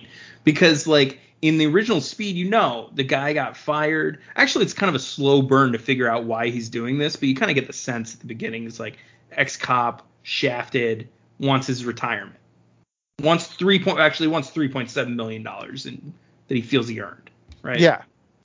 But this one's like, you don't get anything even close to that, anything remotely like that. So everyone starts evacuating, and they get on these lifeboats. Some of them leave. The Fat Busters couple and Kimmy Robertson and the hot singer are all a part of some crew that gets trapped in one of those hallways. Yeah, the fire doors close up on them. Yeah. Alex goes back into the ship to be a hero because he has a chance to get off in, like, the last lifeboat. But he stays back to go back and look for others. Real quick, they shuts off one propeller. Is this boat just driving in circles? I mean, I don't know, right? You figure it would, right? Yeah. If one propeller was off. Yeah, I don't know. Who knows? They don't really, because they don't show enough. They don't show the boat or, like, where it's headed. Alex wanders into the cockpit, but it's cool because he's LAPD. Yeah, he's fine. He's LAPD. and the I love this because the Scottish guy, is this when the Scottish guy is like, what are you talking about? Yeah. Yeah. Oh, yeah. So this is like, Alex is like, I'm going to go do cop stuff. And she's like, what are you talking about? He's like, no. I'm going to go do cop stuff. She's like, please don't. Like, please don't do that. He's like, I'm going to go do cop stuff. And he just barges into the bridge. And the bridge officer's like, he's Scottish. And he's like, excuse me, what are you doing here? He's like, it's fine. I'm LAPD. And he goes, what is it? Huh? What does that mean? Like, who are you? Like, yeah. He's just completely like, LAPD? I don't know what that means. What are those are letters? And then, no, he's like, and he's like, hey, did you check the computer mainframe? He just starts throwing out fucking buzzwords, and they're like, will you leave? Yeah, please stop. So yeah, Alex. Oh no. Geiger starts stealing the diamonds, and then you're like, okay, he's there for the diamonds. That's why he's doing the whole thing. That makes sense. I guess. But what's all the rest of this stuff? Yeah, exactly. Drew's, because this is happening. This should be noted, like, halfway through the movie. So there's a whole other part of this movie where he's just, like, running around the ship giggling and, like, blowing shit up and locking doors. It's like none of this matters. Like, he loves it. And actually, this reminds me of Speed 1 where he's like, it's a win-win for Dennis Hopper. He's like, either the bomb blows up and he proves that he's the best, or he gets millions of dollars. He says that. Like, I don't understand Willem Dafoe's plans. He's being the dang Joker, Joe. Yes, he is, when he already has the diamonds. Yes. Yes. Yeah. So Drew's parents can't find her, and the mother's convinced that she's still on the ship. Yeah, the mother, like, just let her go. The kid's she dead. murders people to get back onto the ship to find her daughter. Joe, it's manslaughter at best. Okay. Sandra Bullock sees the perfect opportunity to get that skank out of her life forever, tells the parents to leave her to drown. Yeah, the parents, she's like, it's fine. Get out of here. Like, look, you don't want that little skank anyway. Yeah. Husband's like, hey, you're right. Yeah, the husband's like, honey, she's got a point. She is a little skank, dear. She is our little skank. Alex Alex ruins it by going to save her, the little girl. Alex finally puts on his dang life vest. He just carries his life vest around everywhere, and then he finally puts it on. Yeah, but he also wants to take out that man skank Geiger, like the Geiger, count. right? Geiger count. The boat starts moving while the lifeboat is hovering, the last lifeboat, and it just starts flinging people. Well, actually, it's not, but it threatens to fling people off the lifeboat to their deaths. Alex saves some of them. Sandra's just sitting there grunting and looking stressed. She had nothing to do in this scene, so they just gave her. She was just like, oh. She sucks as a girlfriend and under pressure. She does not do shit. She's awful. Can we talk about the woman doing the manslaughter? Because that happens here. Drew's mom tries to climb onto the ladder, which ends up killing 5 people. Yeah. So I think this is supposed to, because they're like, don't do it. This is supposed to parallel the woman getting off the bus at the first one. In the first one. Yes. Good point. But she's a rich 1%er, so she feels like no consequences to her actions. So she just does whatever she wants, and the consequence is other people die. 5 people go flying out of the lifeboat behind her, sucked under the ship, dead as shit. Yeah. And then her husband grabs her. And he says, it's not your fault. It's not your fault. You're fine. There's not a court in the world that will convict you. It's what are you fucking talking about? And it's wild how all the characters we've already met in this movie have to stay on the boat, and they're not the ones who fall off the side. Isn't that weird? Isn't that weird? Yeah. It's a coincidence how that worked out. Drew's husband says it's not her fault. It's that whore daughter of theirs. That's right. It's her fault. It's right here. It's her fault. You would have never thought to go and save her and then kill those people if she didn't exist. Yeah, think of it that way. Alex saves Dante in this scene. Dante, the cameraman, is hanging off the side of the boat. Alex does something really heroic. He jumps onto the front of the top of it, sliding around, grabs Dante, pulls him up onto the boat. And then he says, "What a picture perfect rescue." Does he actually say that? God, embarrassing if that's okay. Joe, I don't give the script that much credit to even be that bad. Right. Or that cohesive of a line. It would be I think it was just it would be a weird inside joke between Sandra and Patrick that would fall flat again. And he's like, good thing this boat is so big, and she's like, honey, you know size doesn't matter. Yeah. And he's not in public. He just snaps. That's our private thing. Yes. So Sandra uses the bridge ladder to evacuate the ship, all the people off of the lifeboat, and back onto the ship, I should say. Drew is trapped in the elevator. Little callback. There was an elevator scene at the beginning of Speed. Yeah, she does some deaf parkour. Is this where she does the deaf parkour? I was gonna say gymnastic skills. I almost said parkour. Yeah. She climbs up the thing, which is honestly smarter than what anybody in the first elevator scene in right, because they're all sitting there. They're like, wait, why don't they just get us out? Wait, why are the police here? Okay, let's just sit tight. Yeah, it's just just get out. Why is there a hole in the elevator? All right, let's just sit tight. Yeah.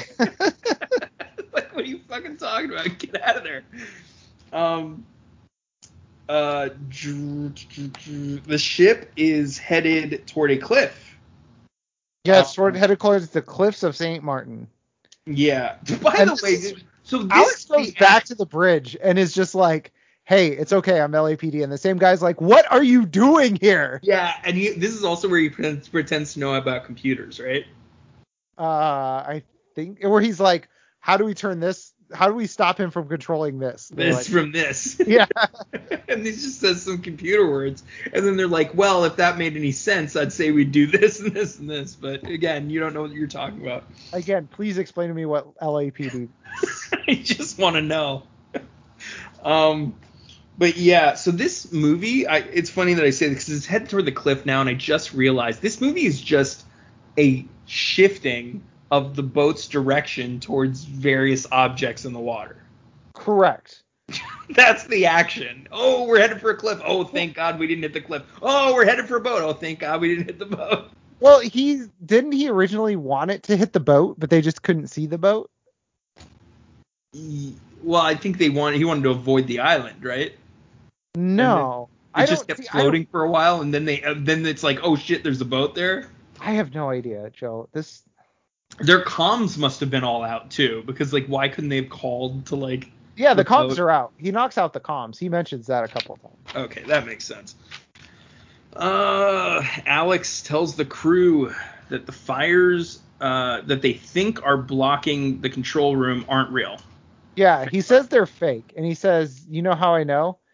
It's because Dr. Fauci researched gain of function of fires. Right. What you need to do is you need to put ivermectin in your fire suppression systems, and it'll stop everything dead in its tracks. Good point. Yeah, Fauci. He was behind the fake fires. Fauci was the one who gave him the leeches. Yeah. Yes. No. Fauci is against the leeches, but the leeches have been proven to cure copper poisoning. They don't want you to know about how effective the leeches are. You won't find it on the internet. Because they want to inject copper into you.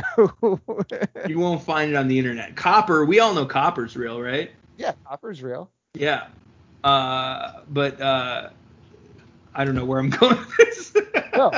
Fauci doesn't want you to use the leeches, which will save you from the fires, but he wants to inject you with copper. Yes. So that you need the leeches. Yeah, so you have to use the leeches to get the copper out that has been put there. Yeah. Through vaccines. Alex storms Geiger's room. This is so funny because he's like, where's Geiger's room? We can go get him. This is assuming the guy causing chaos aboard across the entire ship is just hanging out in his room. Right. Yeah, he's like, I bet he's just chilling there. He's just hanging out. He's not doing all this for a reason with a plan that he's enacting right now.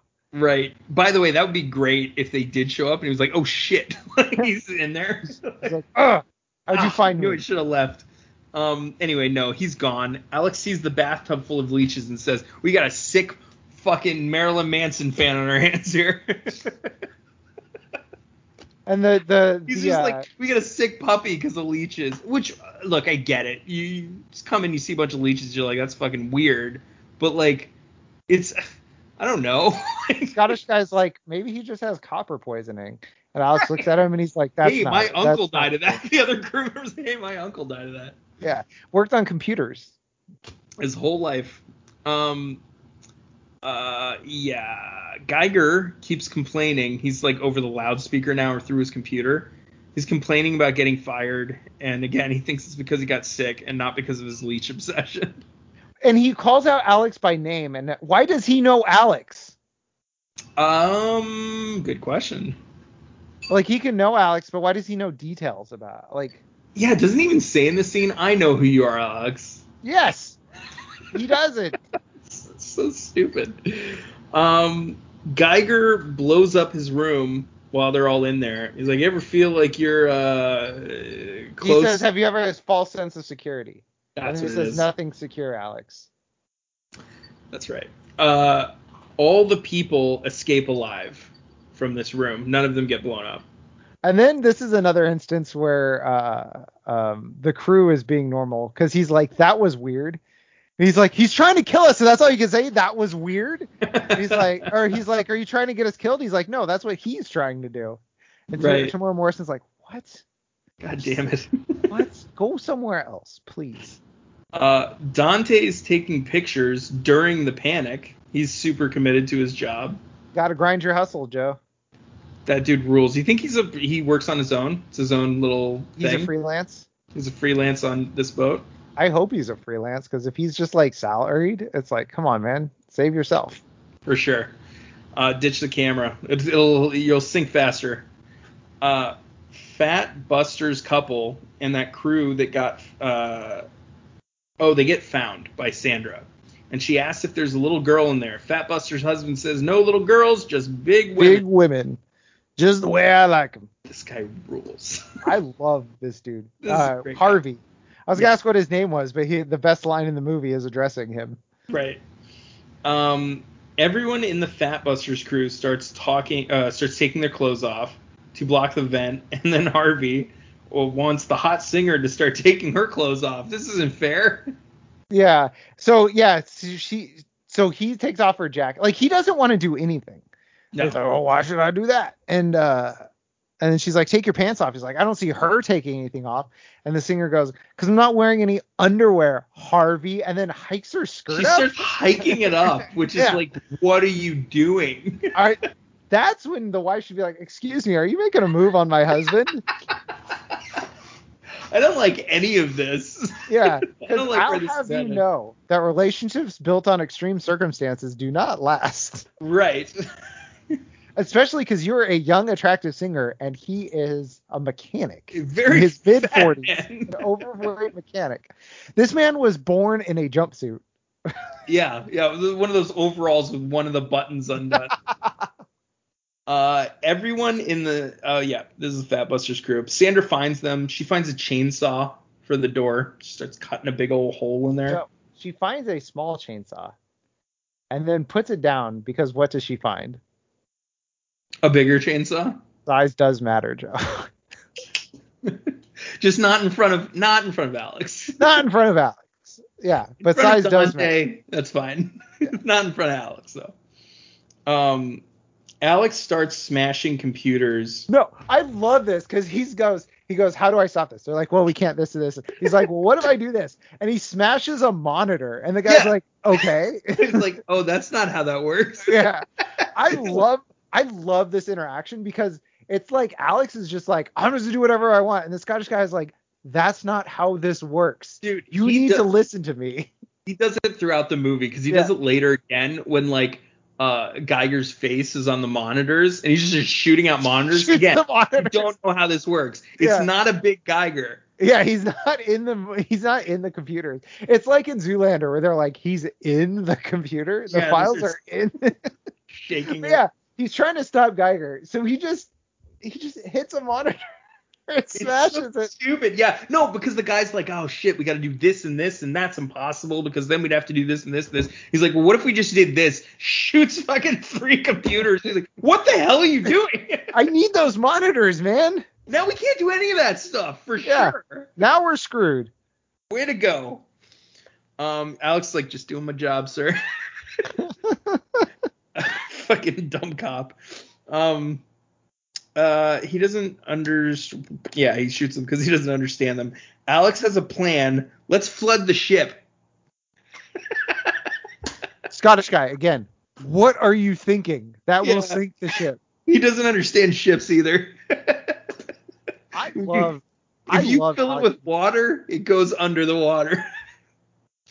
Think about this, Joe. Think about how many times the bus would have blown up in Speed 1 if it was Alex instead of Keanu. Oh, dude, in 15 seconds. He's like, hey, what if we just start unloading all the passengers? Oh, shit. Right. He's like, it's a pretty big wad. I'm going to try to yank it out and see what happens. Well, we got a green wire, a red wire, a black wire. I think if we just cut all of them. I mean, one of them's got to be right? If I do them all at once, maybe it'll work. Yeah. Let's try that. Yeah, let's flood the ship. Does not get it. Sandra chainsaws the door. Dante is taking pictures while this is happening. Good for Dante. He's obsessed with his job. Good man.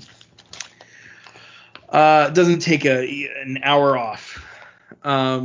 Alex sees Drew is in the ballast room. Is that what it's called? Yeah, I guess. Which is the room he's about to flood. Mm-hmm. So immediately his plan goes awry. Yeah, he forces the Scottish guy to do this.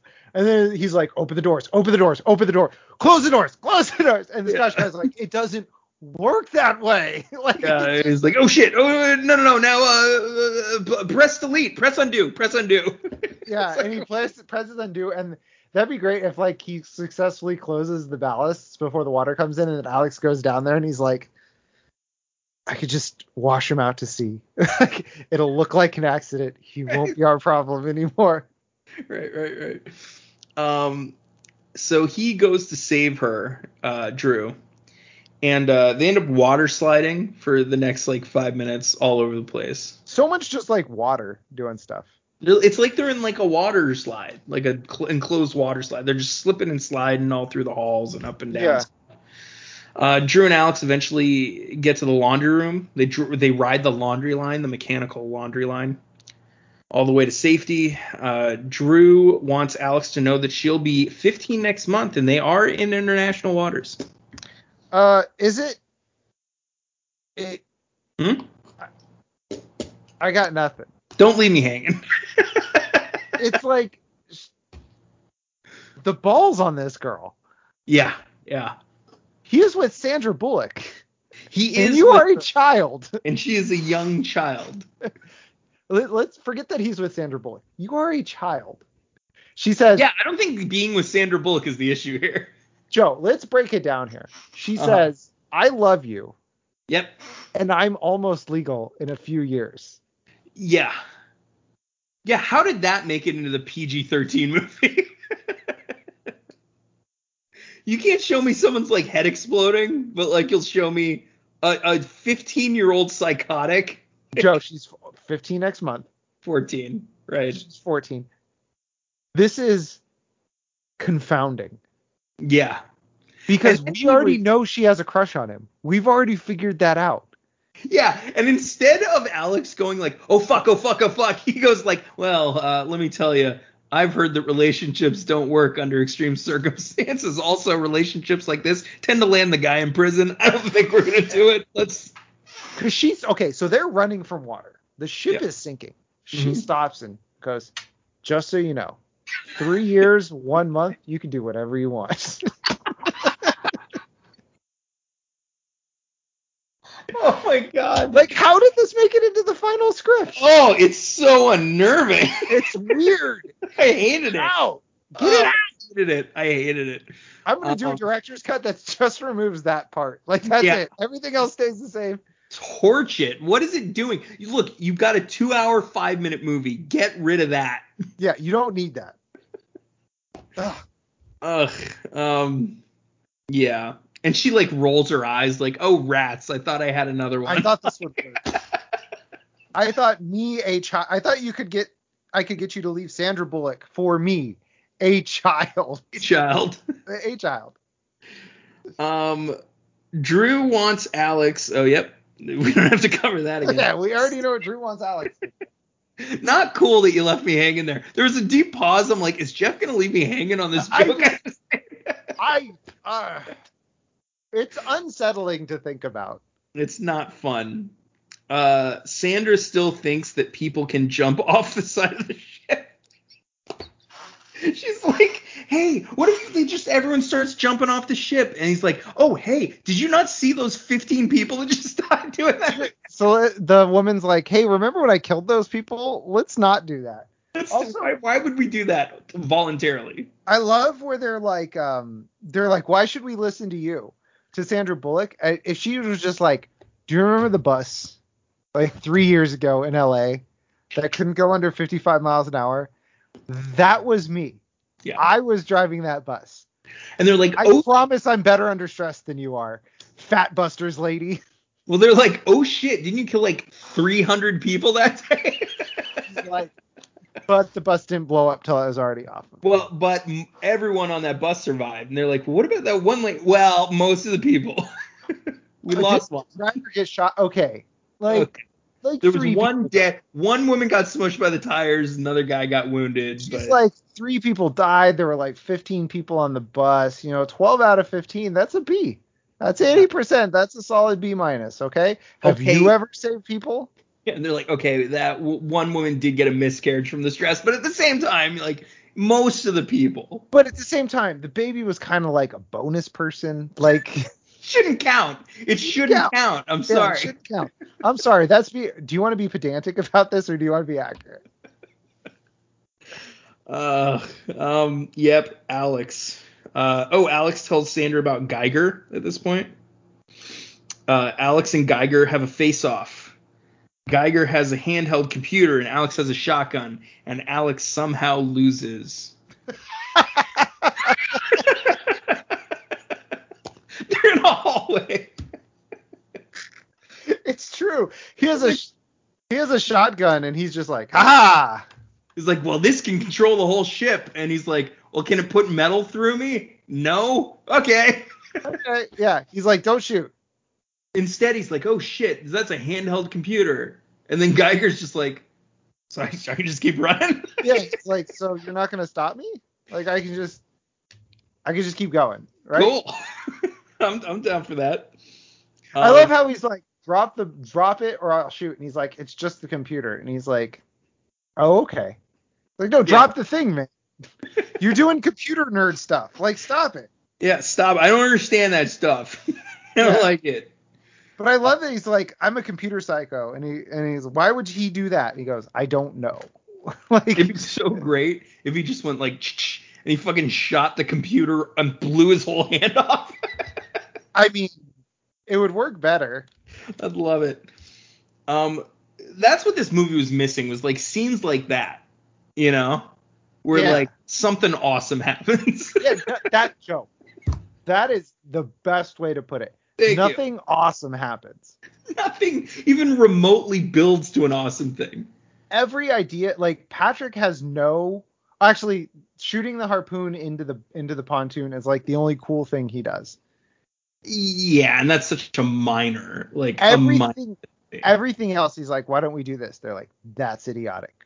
Or they're like, okay, we'll try your plan, and then it doesn't work. Or they're like, okay, I'm gonna walk you through how to do this.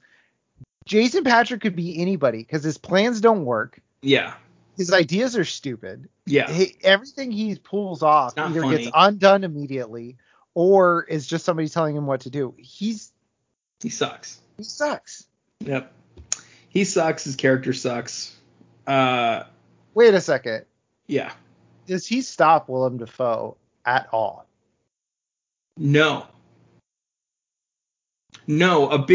The only thing that stops Willem Dafoe this entire movie, Sandra makes things harder for him when they disconnect the jet skis, but then he catches her again. Yeah. And then the only thing that stops him is a giant antenna sticking out of an oil tanker. Yes, which if he had just paid more attention, he would have gotten away. 100%.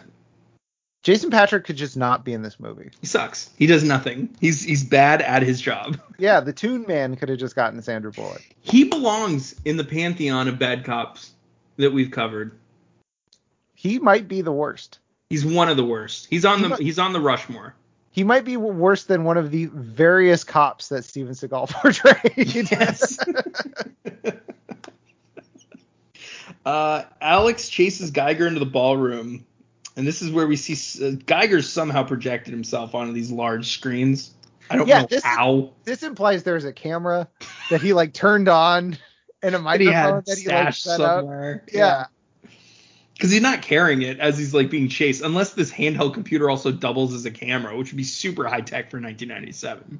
Also, this implies there's like some sort of like CCTV that he's like tapped into with the like it is. Yep. But we don't even get to think about it before Alex just starts shooting these screens because again he doesn't understand screens. Yeah, he doesn't get it. He just doesn't get it. The fire breaks out in the ballroom. Or a fire breaks out from something. I don't know what causes this fire. But Geiger ends up locking Alex in to the ballroom. The detective. No, it's the mall. He ends up locking him into the mall, the little shop. Because Is remember, he in the ballroom, and aren't they in the shop on the other side? Well, eventually he locks Jason Patric, Alex, in the mall because that's where Sandra Bullock knows to find him because of the music that's in the mall. Oh, you're right. You're right. Yeah. But also, Willem Dafoe basically says this was supposed to be a smash and grab job. Mm-hmm. Smash and grab. Those are the two parts of it. And then run.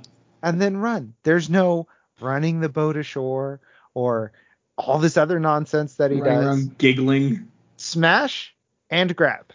Yep. Smash and grab, by the way, portion of his plan takes about 5 minutes of this movie. Yeah. They spread it out. There's like multiple scenes of him. Remember, there's he's going through the diamonds, then it cuts to some other stuff, and then it flashes back. He's still going through the diamonds. So they really draw it out, but it's like, how long could this take realistically? Yeah, so much of the diamonds are almost implied. Yeah. It's exactly. So she finds him, and then she also finds a grenade attached to the door handle. So this sets up for, actually, I think maybe the most effective scene of the movie, where there's this grenade on the door handle, and then Alex is like, no, don't open the door, because like that's gonna go off. So like tells her how to defuse it. She has to like tie something to it to keep it all done, and then pull the pin out, and then slowly remove the grenade from the door. This is where I realized I would just die, because I was like, where are they gonna get string? And then it's like, oh, shoelaces. Like, we all walk around with strings all the time, but I was like, where are they gonna, like, what string are they gonna get? And I was like, oh. You'd have given up. I would just be so long. I would be like, let me go find let me go see if I can pull one out of the guitar. Like, I'd do something stupid like that. Oh yeah. Yeah. Let me see if we can find a balloon somewhere, a loose balloon. Yeah, that's like old How I Met Your Mother. Like, he shaves the head. Jason Segel shaves his head before his wedding, and they're like trying to figure out all the ways to cover it. And they're like, Native American headdress, toupee, all this stuff. Finally, they settle on hat, and he's like, we thought of Native American headdress before hat. That's how I feel like I would be in that situation. I'd be like, let me go get guitar string, and they're like, dude, you have shoelaces. How about shoelaces? Yeah. Let's try that. Or like rip your shirt, like use the cloth to wrap around. Yeah, that would work too. Also, it doesn't need the string because Sandra Bullock just holds it. Right. Yeah, I don't understand what's going on here, but anyway, she ends up getting thrust back. She's got it in her hand. She's like, oh my god, I don't want it in my hands. Oh my god, I'm gonna freak out. She's holding it. Like, where is it? She's holding it. I can't remember who. Is it the captain that's like, I got it? It's Tamora Morrison. Yeah. Captain's dead, Joe. Zed's dead, baby. The new captain. So the crew, Captain 2, crew argues about the best way to gain control of the ship. Sandra recommends, they're all out by now, and back in the cockpit or bridge, is that what they call it? Sandra recommends throwing a wrench into the transmission of the boat, and they're like, what are you talking about? How big do you think this wrench is? Wait, what are you saying? Do you understand anything that you're talking about? Yeah, because this is where they realize that Geiger's going to ram them into the tanker, and that's why she said we got to stop him. Yeah, but also, I do like how Alex concurs, and you just see the captain having a migraine in the background. Yeah. Well, here's the thing. This is where I'm like, oh, this was just supposed to be Keanu Reeves. He's like hot wiring stuff, doing all this wiring stuff on the bridge. It's like the Suicide Squad cop wouldn't know how to do that, but the Bomb Squad cop would do that. Yeah. Yeah, and he'd understand what like a grenade attached to a door. He'd foresee something like that. Mm-hmm. You're right. They just wrote this for Keanu Reeves and like did not change enough of it to make it make sense. I think they probably took out there's probably more like Keanu Reeves stuff, like bomb stuff in the script that they took out, which is why Alex doesn't do anything. Why the action isn't happening. That's all the cool stuff that was supposed to be in. Exactly. Yeah, good point. Alex volunteers to go under the ship. Captain reminds him of all the people who have died doing this. Yeah, and this is a callback to him going under the bus. Yeah. So again, another callback. Something that was probably designed for Keanu, but nope. You know the funny thing about callbacks, you're supposed to like in the moment go, oh yeah, that's a callback, instead of like fucking a day later on your podcast with your friend going like, hey, that was a callback, and you go, oh yeah. Yeah, that's right. That's right. Like the nicotine patch lady. Yeah. Yeah. So the captain says the bowels of the ship. Sandra gets in a poop joke in the time of panic. Did you catch that? Bowels? That doesn't sound very good. Yeah, exactly. Shut up, Sandra. The cruise ship is headed for a commercial tanker now. Now we got our new thing we're gonna hit. Sandra. You're right. Yeah, this boat is. They're just like, oh, we're gonna hit this. Okay, now we're gonna hit this. So boring. It is so boring. In Speed, it's hard to explain if you haven't seen Speed, but like in Speed, they're constantly about to hit stuff because they're in LA on a freeway with a bunch of cars. There's traffic. It's insane. Think about driving versus being in the open ocean. Exactly. You and I could fucking navigate shit in an open ocean. You have to try to hit things. Right. So the cruise ship, is headed toward the tanker. Sandra keeps trying to talk Alex out of being a hero, but he won't listen. Alex tells Sandra his badge number, which creates some trust. Yeah, I looked it up. Badge number 4296-589J. That is tied to this Alex gentleman. He has unfortunately been involved in 3 officer-related shootings in the last year. He is currently on desk duty. Oh, good. Alex goes under the ship and ties up the propeller with some wires that he's holding, some ropes and wires, which is slowing the ship down. The wire crank that's bolted to the ship pops off and nicks the captain in the arm and then smashes into bits. It goes underwater, almost takes out Alex, smashes into bits on the propeller, and then the ship speeds up again. And Sandra does not give a shit about the captain's mangled arm. Yeah, he's like, I think I broke my arm. And it's all like, bleeding. It's like fucking half falling off. Yeah. And then she's like, Alex, someone get Alex up. Alex is gone, dude. But Willem Dafoe like locks the winch in place, which is why it shoots out. And this is also this is where he gets the gun out of the computer. This is where the hollow computer with the gun inside, which is a very funny bit. I'm sorry, it is hilarious to me. Like, it's just like, where's he gonna get a gun? It's like, I don't know. It's inside the compuper. Yeah, that's like something out of a Leslie Nielsen movie. That would be there as a gag. Yeah, it would be like one cop like gets the gun out of like a small like a laptop, and then another cop gets a bigger gun out of like a desktop, and then a third cop gets a bazooka out of those like 1960s mainframes. Like that would be in like a Leslie Nielsen movie. Yeah, that'd be great. Let's make that movie and fucking resurrect Leslie Nielsen from the dead. Get him to star. He Dracula Dead and Loving It. He is the undead Joe. That's right. I can't believe you've seen that movie. Mel Brooks. Yep. Jew. Anyway, Geiger shows up. The way you said that, it was like the dad in Independence Day where he's like, John Lennon, smart man, shot in the back, very sad. They're like, Mel Brooks, smart man, Jewish, very sad. Very sad. Geiger shows up with a gun, and he he explains he needs the leeches to get the copper out of his blood. He needs it to clean the copper from his blood. Clean copper? What is he, Alex, and taking a bath? A clean copper. Alex? Because he's a cop. Oh! Jesus Christ. I love, no one can see this because we don't do video streams, but here's what Jeff did. He kind of like leaned and went, had like an aw shucks pose. I did like if you've ever seen the Ay Dios Mio, that, what's his name? On SNL, the guy who plays Fred Armisen. He goes, Ay Dios Mio. Like I did that. Yeah. So, yeah, he explains his leeches and stuff.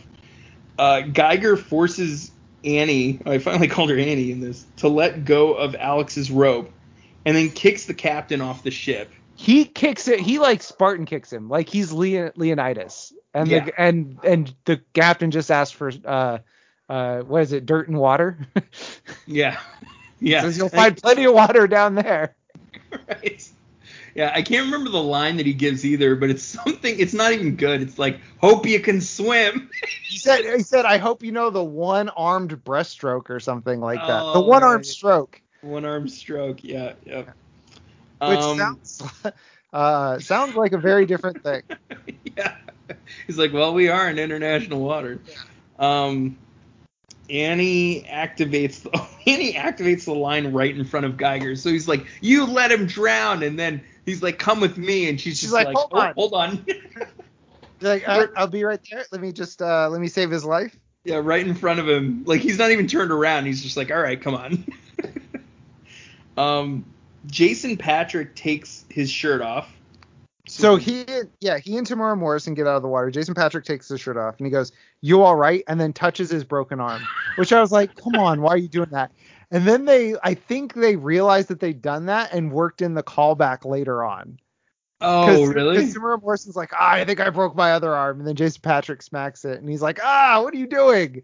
Because it's horrible. Yeah. Yeah. So Geiger takes Sandra to the escape jet skis. And that's what they are. They are escape jet skis. In something I've never seen in my life, which is like a dual, both jet skis are on this thing. I can't tell if both can disconnect or only one can disconnect. I think both can, right? It looks like both can, because it looks like there's like two releases, I think. Yeah, there's two releases. And so because later she'll release his and then she'll get away. But then I always wondered why she didn't release hers to make herself be able to go faster. Didn't happen. Because she's not smart? She's not bright, no. I do like how Geiger like face palms her in the so fucking brutal, but like Dafoe goes so hard just shoving around Sandra Bullock in the last 20 minutes. If you dislike Sandra Bullock, this is actually a fun next 15 to 20 minutes because he's just shoving her everywhere. He works her over. Also, Joe, you missed. We cut over two things. Or actually, we got ahead in this scene. So are we going to talk about where Alex got this shirt? No, I didn't. Because all of a sudden Alex has a shirt. I think they were like, well, he can't just be shirtless for the rest of the movie. So he just has a shirt all of a sudden. So weird. Is it like a Cabana shirt? Yeah, it's like Tommy Bahama unbuttoned, and so it's just flowing. And then two, the best part in this movie, one of the best things in this movie is Jason Patric running and doing the hero jump to like land on the jet skis and just fucking missing. Okay, because that happens next. Yeah. How does he not die instantly? Magic. Because then the next scene, he's just like getting up onto, I don't know, there's no bridge there. There's no like little ladder to get up. He's just like throwing his arm over it like he's on the side of a pool. But like this thing has to be like 50 to 100 feet in the air. Joe, also think about this. The boat is going, they name drop it, 14 knots at this point. That's like 17 miles per hour. So he jumps out of a boat going 17 miles per hour, recovers, and then has to swim back to the boat. Going toward him. Wait a minute.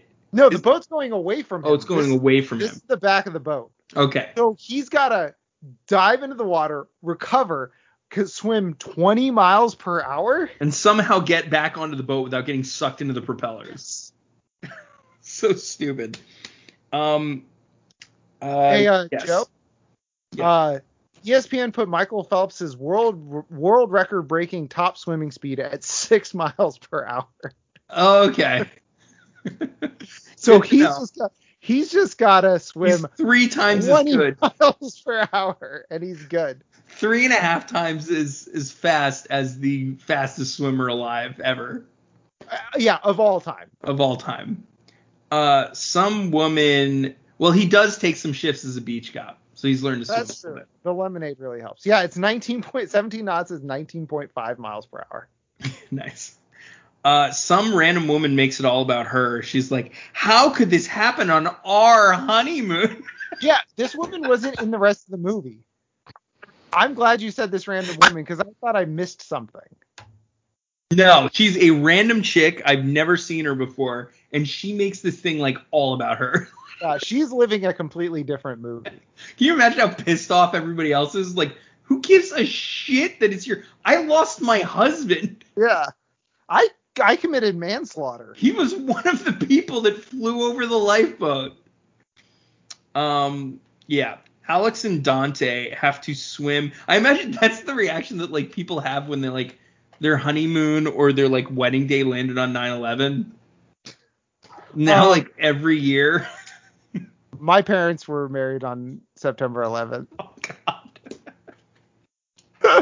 Yeah. So like it's like if your parents were like when 9/11 was happening, how could this happen on our anniversary? Yeah, exactly. So callous. Alex and Dante have to swim underwater to the engine room. So now they're navigating in the ship underwater to try to get to the engine room so they can like turn some cranks that will like turn the propeller away from the ship that they're toward. I mean, Dante has taken pictures this whole time, by the way. Yeah, I don't know why Dante's signing up for any of this, by the way. I'd be like, you can fuck yourself. Yeah, Dante's like, I'm out, man. You guys don't pay me enough for this. Dante and Alex take turns turning this propeller crank underwater. They like hold their breath. One goes down, the other one comes up, hold their breath, comes down. Yeah, all I could think of in this, which was a much better underwater scene, which is the one in Alien Resurrection. Like that's the only like legitimately good part of that movie, but it was a much better underwater scene. And it's all I could think of. So where they're like swimming through the tunnels and like the aliens coming after them. Yeah, and they like there's nowhere for them to go up, and then where they do go up, it was an ambush. It was a trap. Right. Yeah, that was a good that was a really good underwater scene. It's not hard to make an underwater scene intense, by the way. I've seen plenty where they're awesome.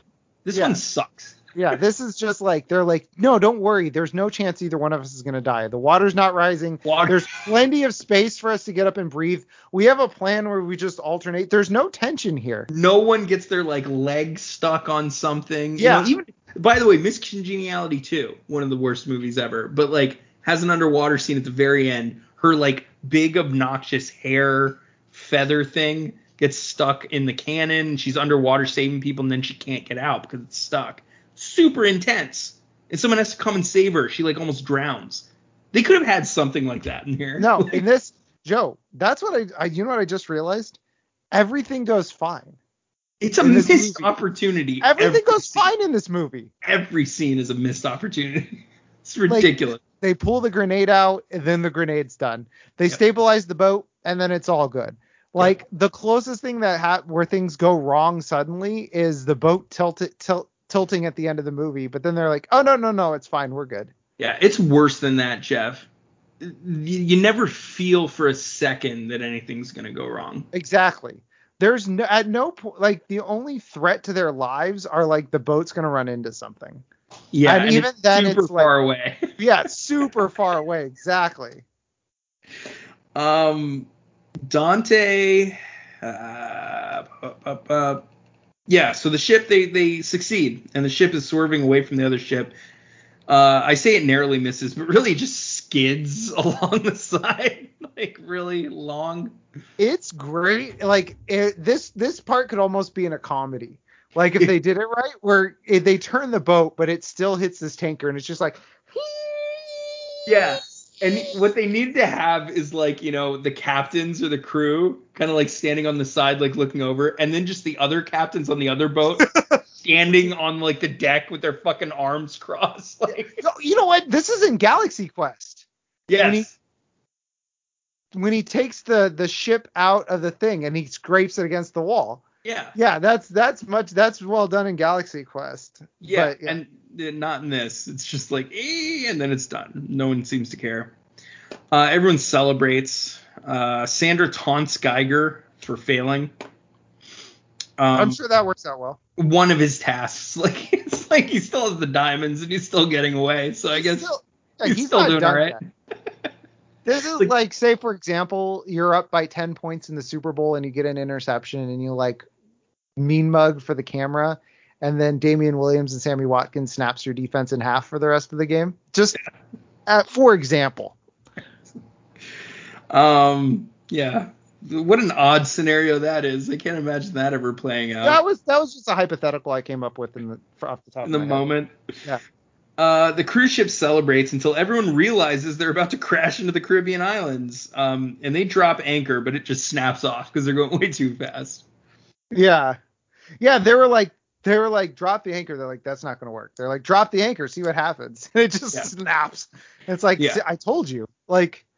And this is actually when the movie kind of gets kind of fun, because this is where you get to see a bunch of random people doing like really shitty things, or like just like having their little slices of life. This is the whole next 20 to 25 minutes. It's like cosmic gumbo. That's right, Joe. That's what they were saying on set. That's what we're always saying on set. It's like a cosmic gumbo. Like a cosmic. Do you remember that? Cosmic gumbo. So anyway, this is the first one of these. Is this old fisherman leaves his two friends to get hit by the ship. He's got like that was on great. A raft motor thing, and he's just like, oh shit, and he runs off. He like skids off, and you think, oh, he's just, thank God he got away. And then his two buddies pop up from the water, and he's like, hey, where'd he go? And then it's like, oh, they almost got killed. There's so many things where it's like they almost get killed. Oh no, they got killed because there's no way they're swimming away from the ship. They have to swim by hand. You're right. That's true. They did get killed. 100% dead. Some hippie sailors get destroyed. They're dead as well. They're all dead, Joe. They're all dead.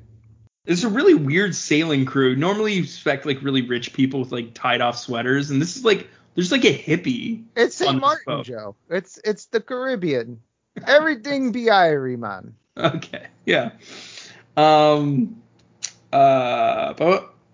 lots of destroyed boats. By the way, they slam this boat perpendicular so that it doesn't hit the island. Mm-hmm. And then do they slam it back? Because the island is behind the tanker. Mm-hmm. Okay. The boat is going perpendicular towards the tanker. They slam it 90 degrees. Yeah. So it should just be going back out into the ocean. Well, here's the question. Was the tanker driving from the island? No, the tanker was offshore on the island. It was parallel to the island. So the tanker is parallel to the island. Because when they show the radar, the whatever the boat's called is gonna bone them basically, and it shows the shore. So the boat is the ship would have to go slam 90 degrees to miss the tanker, and then slam 90 degrees back to do what they're doing. Okay, yeah. There's no sense of direction in this movie. They're just going all over the ocean. Yeah. And it would be nice. Like that actually would have made the movie kind of interesting if we kind of knew the course of what was happening. If there was some sort of understandable stakes to this movie, you're correct. It would make it better. If we knew what was happening. If we knew what was happening, the movie would be much better. It's a simpler word for direction. Yes. Like, where are they going?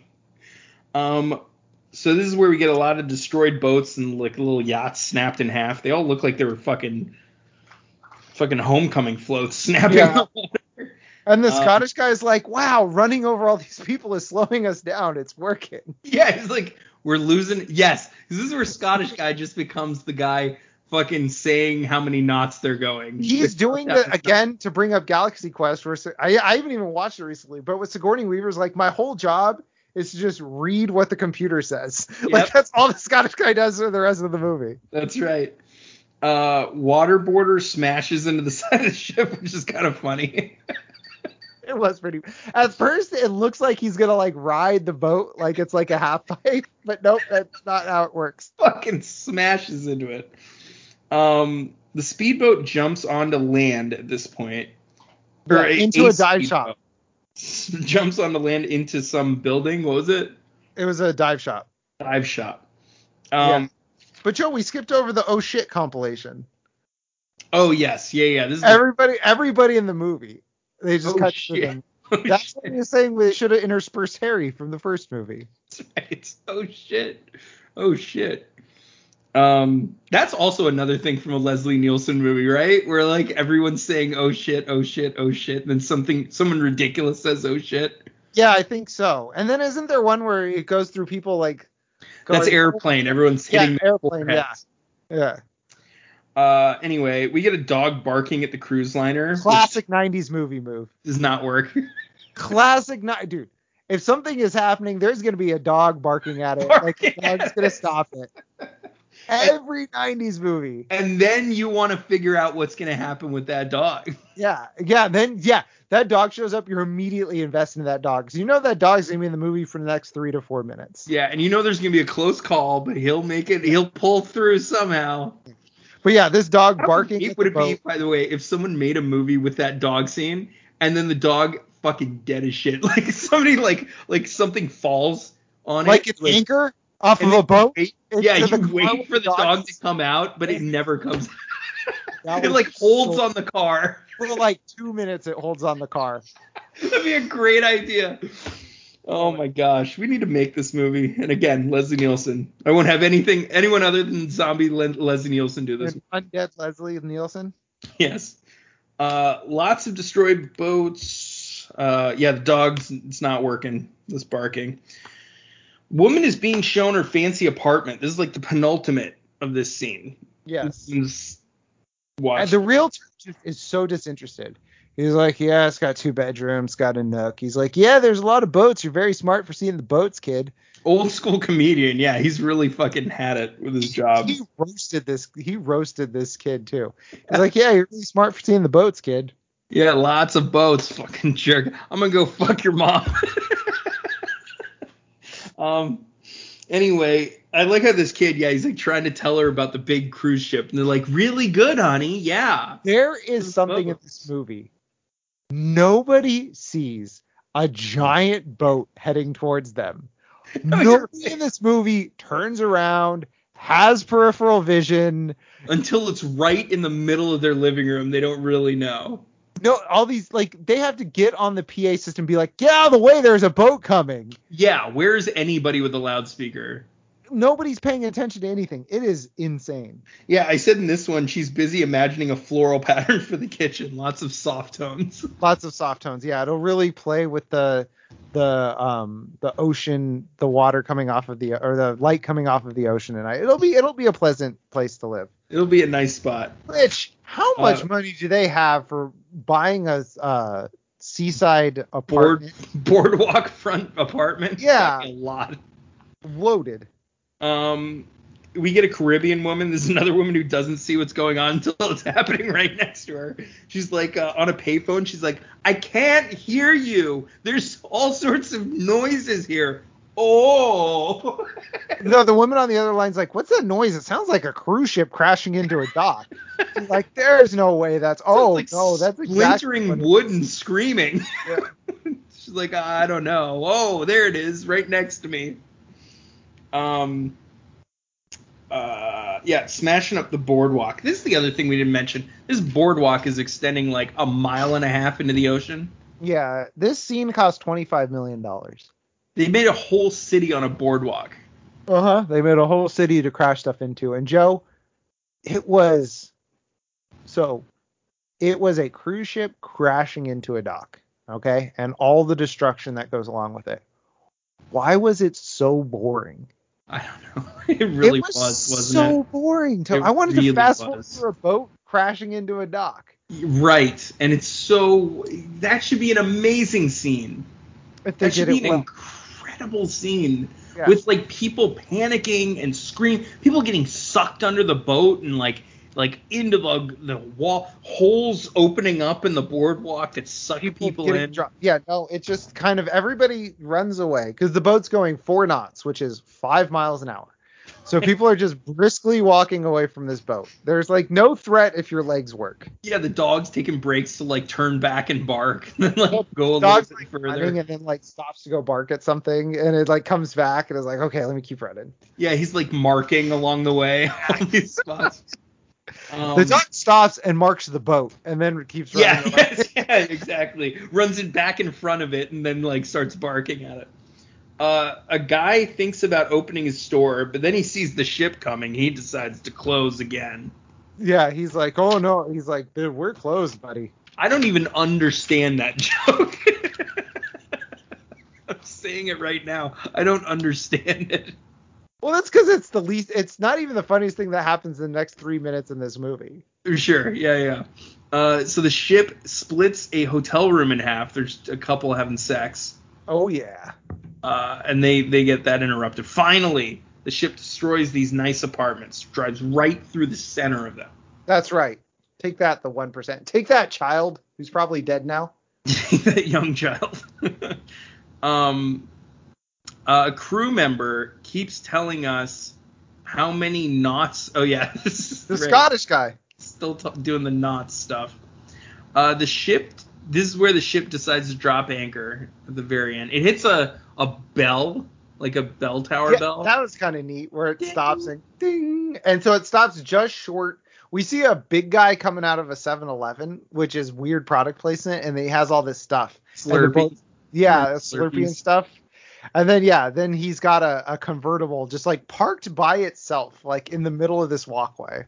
By the way, how shitty of an upscale fucking boardwalk in the Caribbean has a fucking 7-Eleven on it?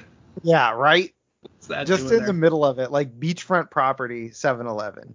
Right. And the boat stops like right before it hits the car. Everything's good. Well, it's like along the side of it, right? He's gonna T-bone. He's gonna T-bone the car. It misses the convertible. Yeah, and the dog like jumps in. Then the anchor smashes the dog and should kill it. It smashes. The anchor drops and it drops right on the convertible. Yeah, and the guy goes, "My car! My car!" Such an like out of control. Like this line, it really feels like this should be some sort of cameo. Yeah. Like this guy is so out of place. Yeah, there should be a guy who had something ruined in the first movie. Exactly. Then he went like, my car. Like he had another car. Yeah, my car. Ship destroys his convertible. Ship starts flipping over. Oh, the dog's okay though. Dog's fine. Dog probably dumped out in the backseat though when that anchor fell. Just yeah, he let loose a little bit. Yeah. I also like how at this point they're like, oh, that was boring as shit. We have to add some tension, so let's make it start to tilt a little bit and then stop. Well, yeah. So everybody's like, they stop, and then nobody's like, oh, we made it, and then it starts to fall over, and then it stops. And they're like, okay, now we made it. Like that's what's the thing about this movie is it's like, oh, they keep going like, okay, the tension's over. Like they keep saying it. Yeah. Like with the lifeboat, they're like, okay, it's stable now, and then they got everybody off. Like there's so many more harrowing things happen in Speed 1 than like if you watch this movie twice. And the level of destruction is so much less. Yeah. It's so like the stakes are so much lower in terms of a dollars perspective in Speed 1. But in Speed 1, the life perspective or that the lives lost are more.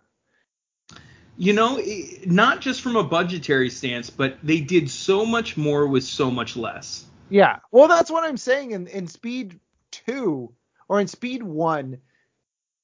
If the bus goes under 55 or 50 miles per hour, the bus explodes, the people die. In this one,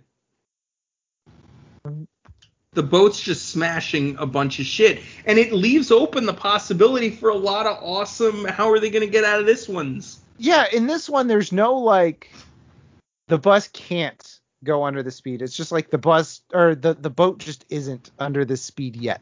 And then it stops, but the whole time, there's, like, almost no threat to the actual people. They go out of their way to point out that the bombs aren't actually bombs. Yeah. It's like there's no threat to life. Yeah, they had things. Here's the other thing. They took a lot of stuff from Speed and like referenced it. The one thing that everyone remembers from Speed is it's about a bus that can't go under a certain speed limit or explodes. That's the one thing they left out. This is a completely different That's the one thing they decided we don't want. Yeah. Doesn't make any sense. The deaf girl's mom has a higher. We see her kill more people on screen than we see Willem Dafoe kill on screen. Yeah, Willem Dafoe doesn't really kill anybody. He kills the captain. Yeah, and that's it. Yeah, she has a higher body count than Willem Dafoe does. It's true. It's very true. And these bombs in the boat in the AI. Yep. Ship starts flipping over, then it just stops. And then it stops. And you're like, okay, that's it? Yeah. And then the Scottish guy says 0 again. Yeah, 0. We made it, and everyone celebrates. Yeah, Dante says, we're safe now. Yeah. Then we get a new black guy, and this is the black guy. It's a cameo because he's the guy that got his car stolen in the first movie. And he says he just bought a condo there. Well, it's probably all smashed up. He's like, yeah, and this poor guy. But this is where Tamora Morrison says, I think I broke my other arm. And then Jason Patric smacks him on the arm again, and he's like, what? Why? Why? I fucking hate you so much. Sandra disconnects her jet ski from Geiger's ski. This is where we get hit. This is where I remember they're still in this movie. They're like, hey, they're still in this movie.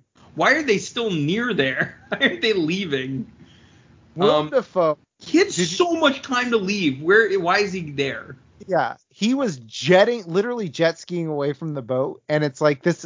He is trying to get away from a boat as quickly as possible, and they're desperately trying to stop a boat, and he is somehow like behind the boat.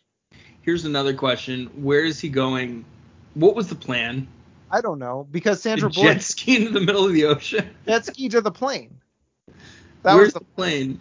On the water. Oh, okay. But I have bigger problems with this, which is Sandra Bullock drives towards the plane because he just Oh yeah, he just let you decide. You could go anywhere you want now. Yeah. So here's what I love. Sandra Bullock detaches the jet skis. Okay. Did you write down or even catch what Willem Dafoe said? Well, before that, he was like, "What are you gonna do? Splash me with some water?" Yeah, that was a pretty good line. But then she detaches the jet ski and he goes, Annie, come back with me. You're my hostage. Not fair. If you're yelling, come back, you're my hostage. That's not your hostage anymore. Sorry. That you person lost is done hostage rights. Yeah. Yeah. Alex proceeds to steal this black guy's boat, which would have been so much funnier if it were Keanu Reeves, because I think he says like, "Oh no, not this again." Yeah, he says not this again. Like, do you know how much therapy you guys caused me? And it would have been so much funnier of a beat if it was, do you know what you caused me? Yeah. You're like you again. Yeah. Ugh.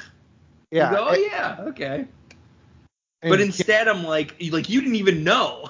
Like when I saw the first movie in the middle of this movie, I'm like, oh yeah, that's the guy. Yeah. Like you didn't even remember watching this movie that was the guy from the first movie because you're like, who is this guy? Like, yeah, I only knew it because I watched him back to back. Yeah, but it's like if you could, it's so bad and falls so flat that you don't even know if you've seen the original. Exactly.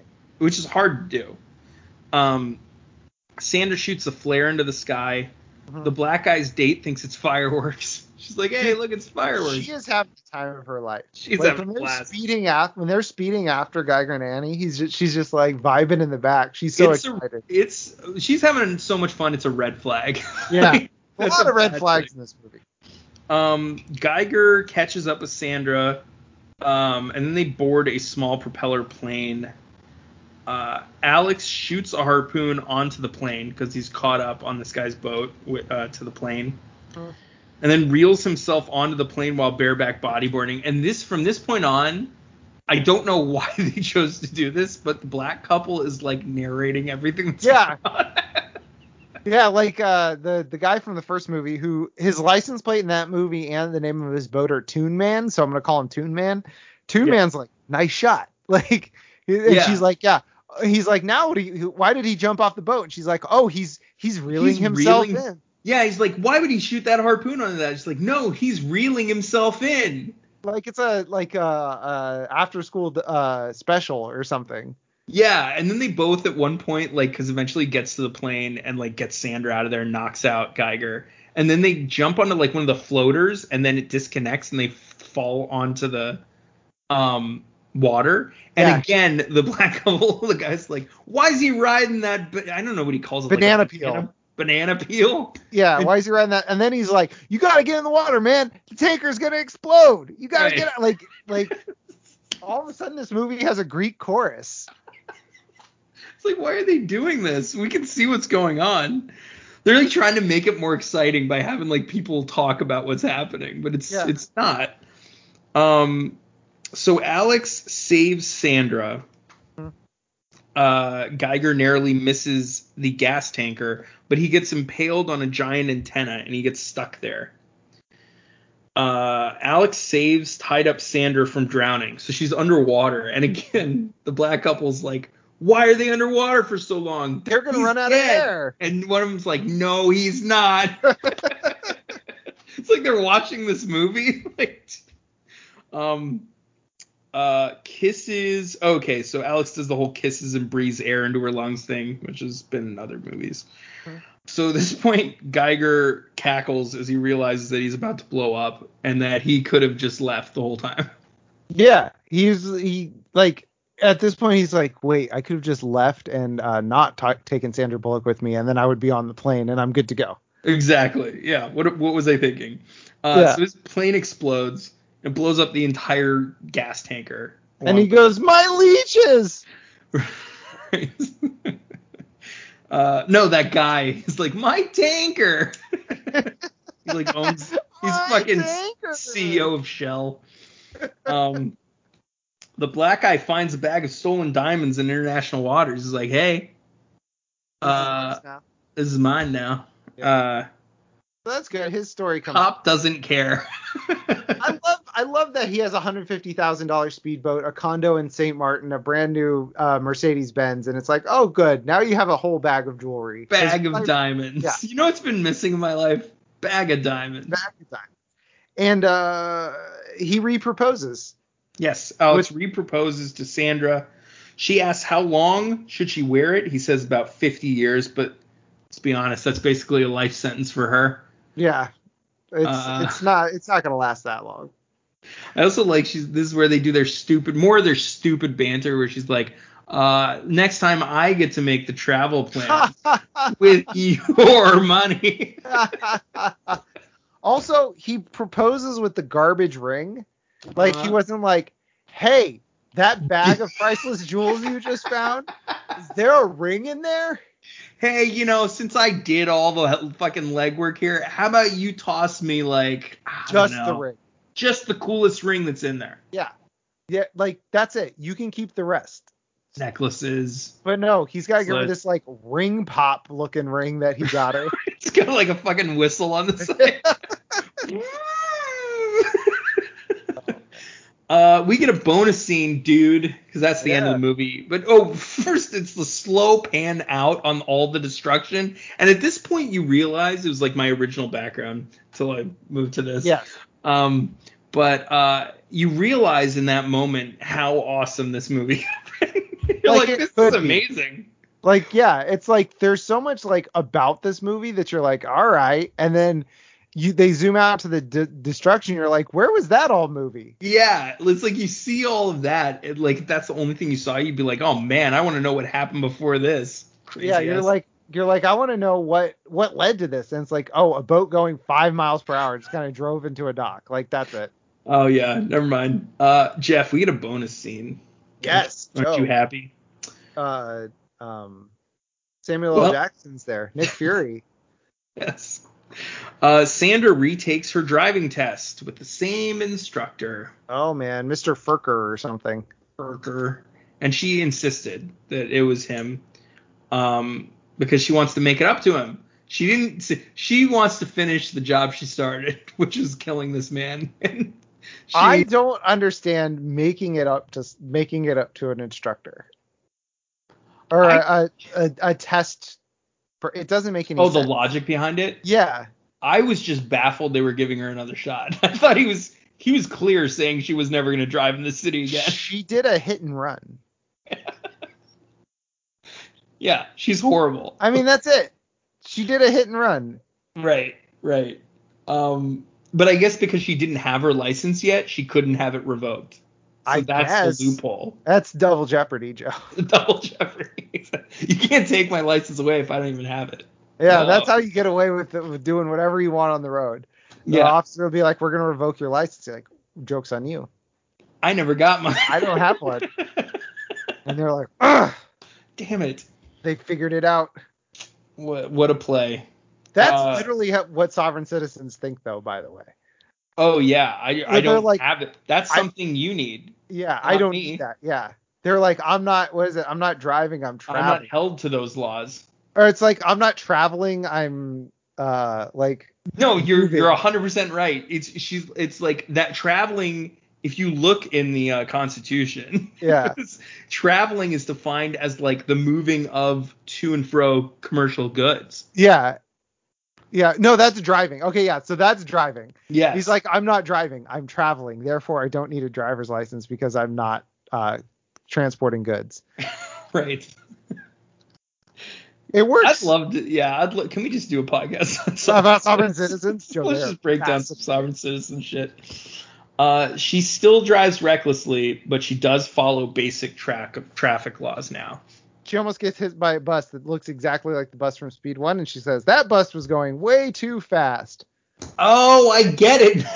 Like this. Dude, these lines fall so fucking flat that I didn't even get that until you just said that. She did the same thing I did whenever the the clean copper. Yeah, she does this on like the center console and like takes her fucking hands off the wheel and just fucking drives off a cliff. Oh man. All right, Joe, that's the movie.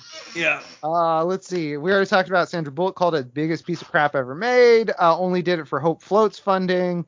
Jason Patric funded Your Friends and Neighbors with this script money. So basically everybody was in it for the money. I told you about the script changes that they were just like, no. Yeah. Like Jason Patric's like, I'll do it if you change the script. No, like, apparently they were like, yeah. Yeah, they were like, sure. And then he gets there. They're like, by the way, we didn't do it. So sorry. You're stuck now. It's on you. The writers. This is interesting. The writers seem to be designated sequel writers.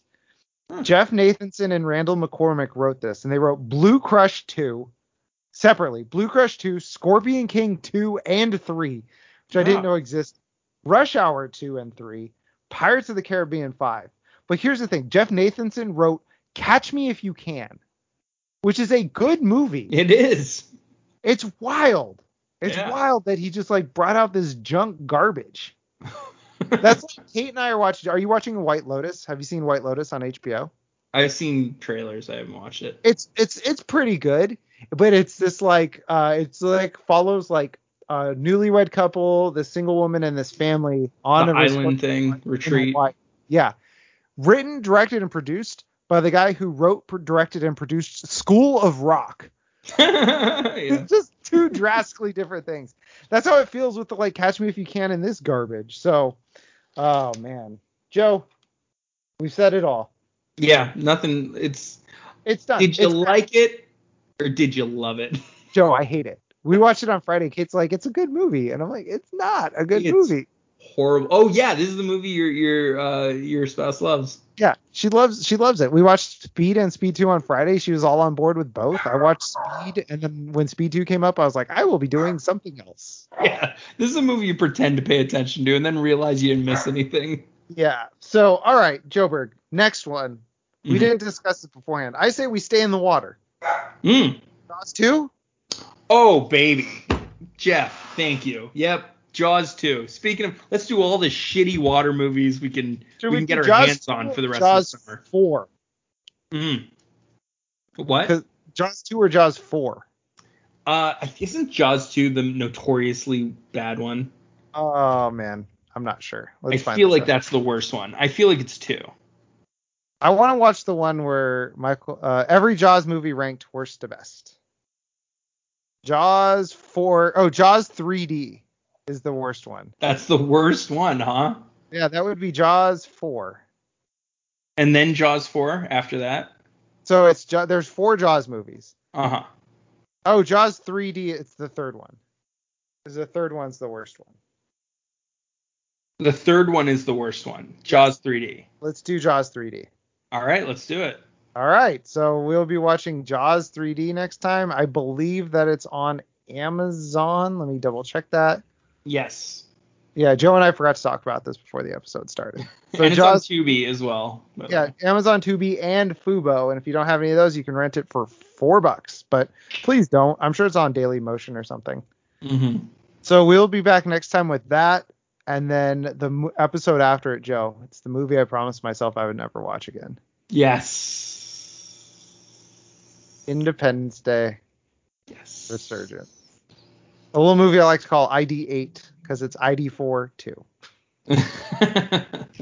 So we will be back next time with Jaws 3 and then Independence Day 2. So for Joe, this is Jeff. Thanks for listening. Take care. If you like what you heard, please rate, review, and subscribe on your podcast app of choice. Have a good one. Oh, shit.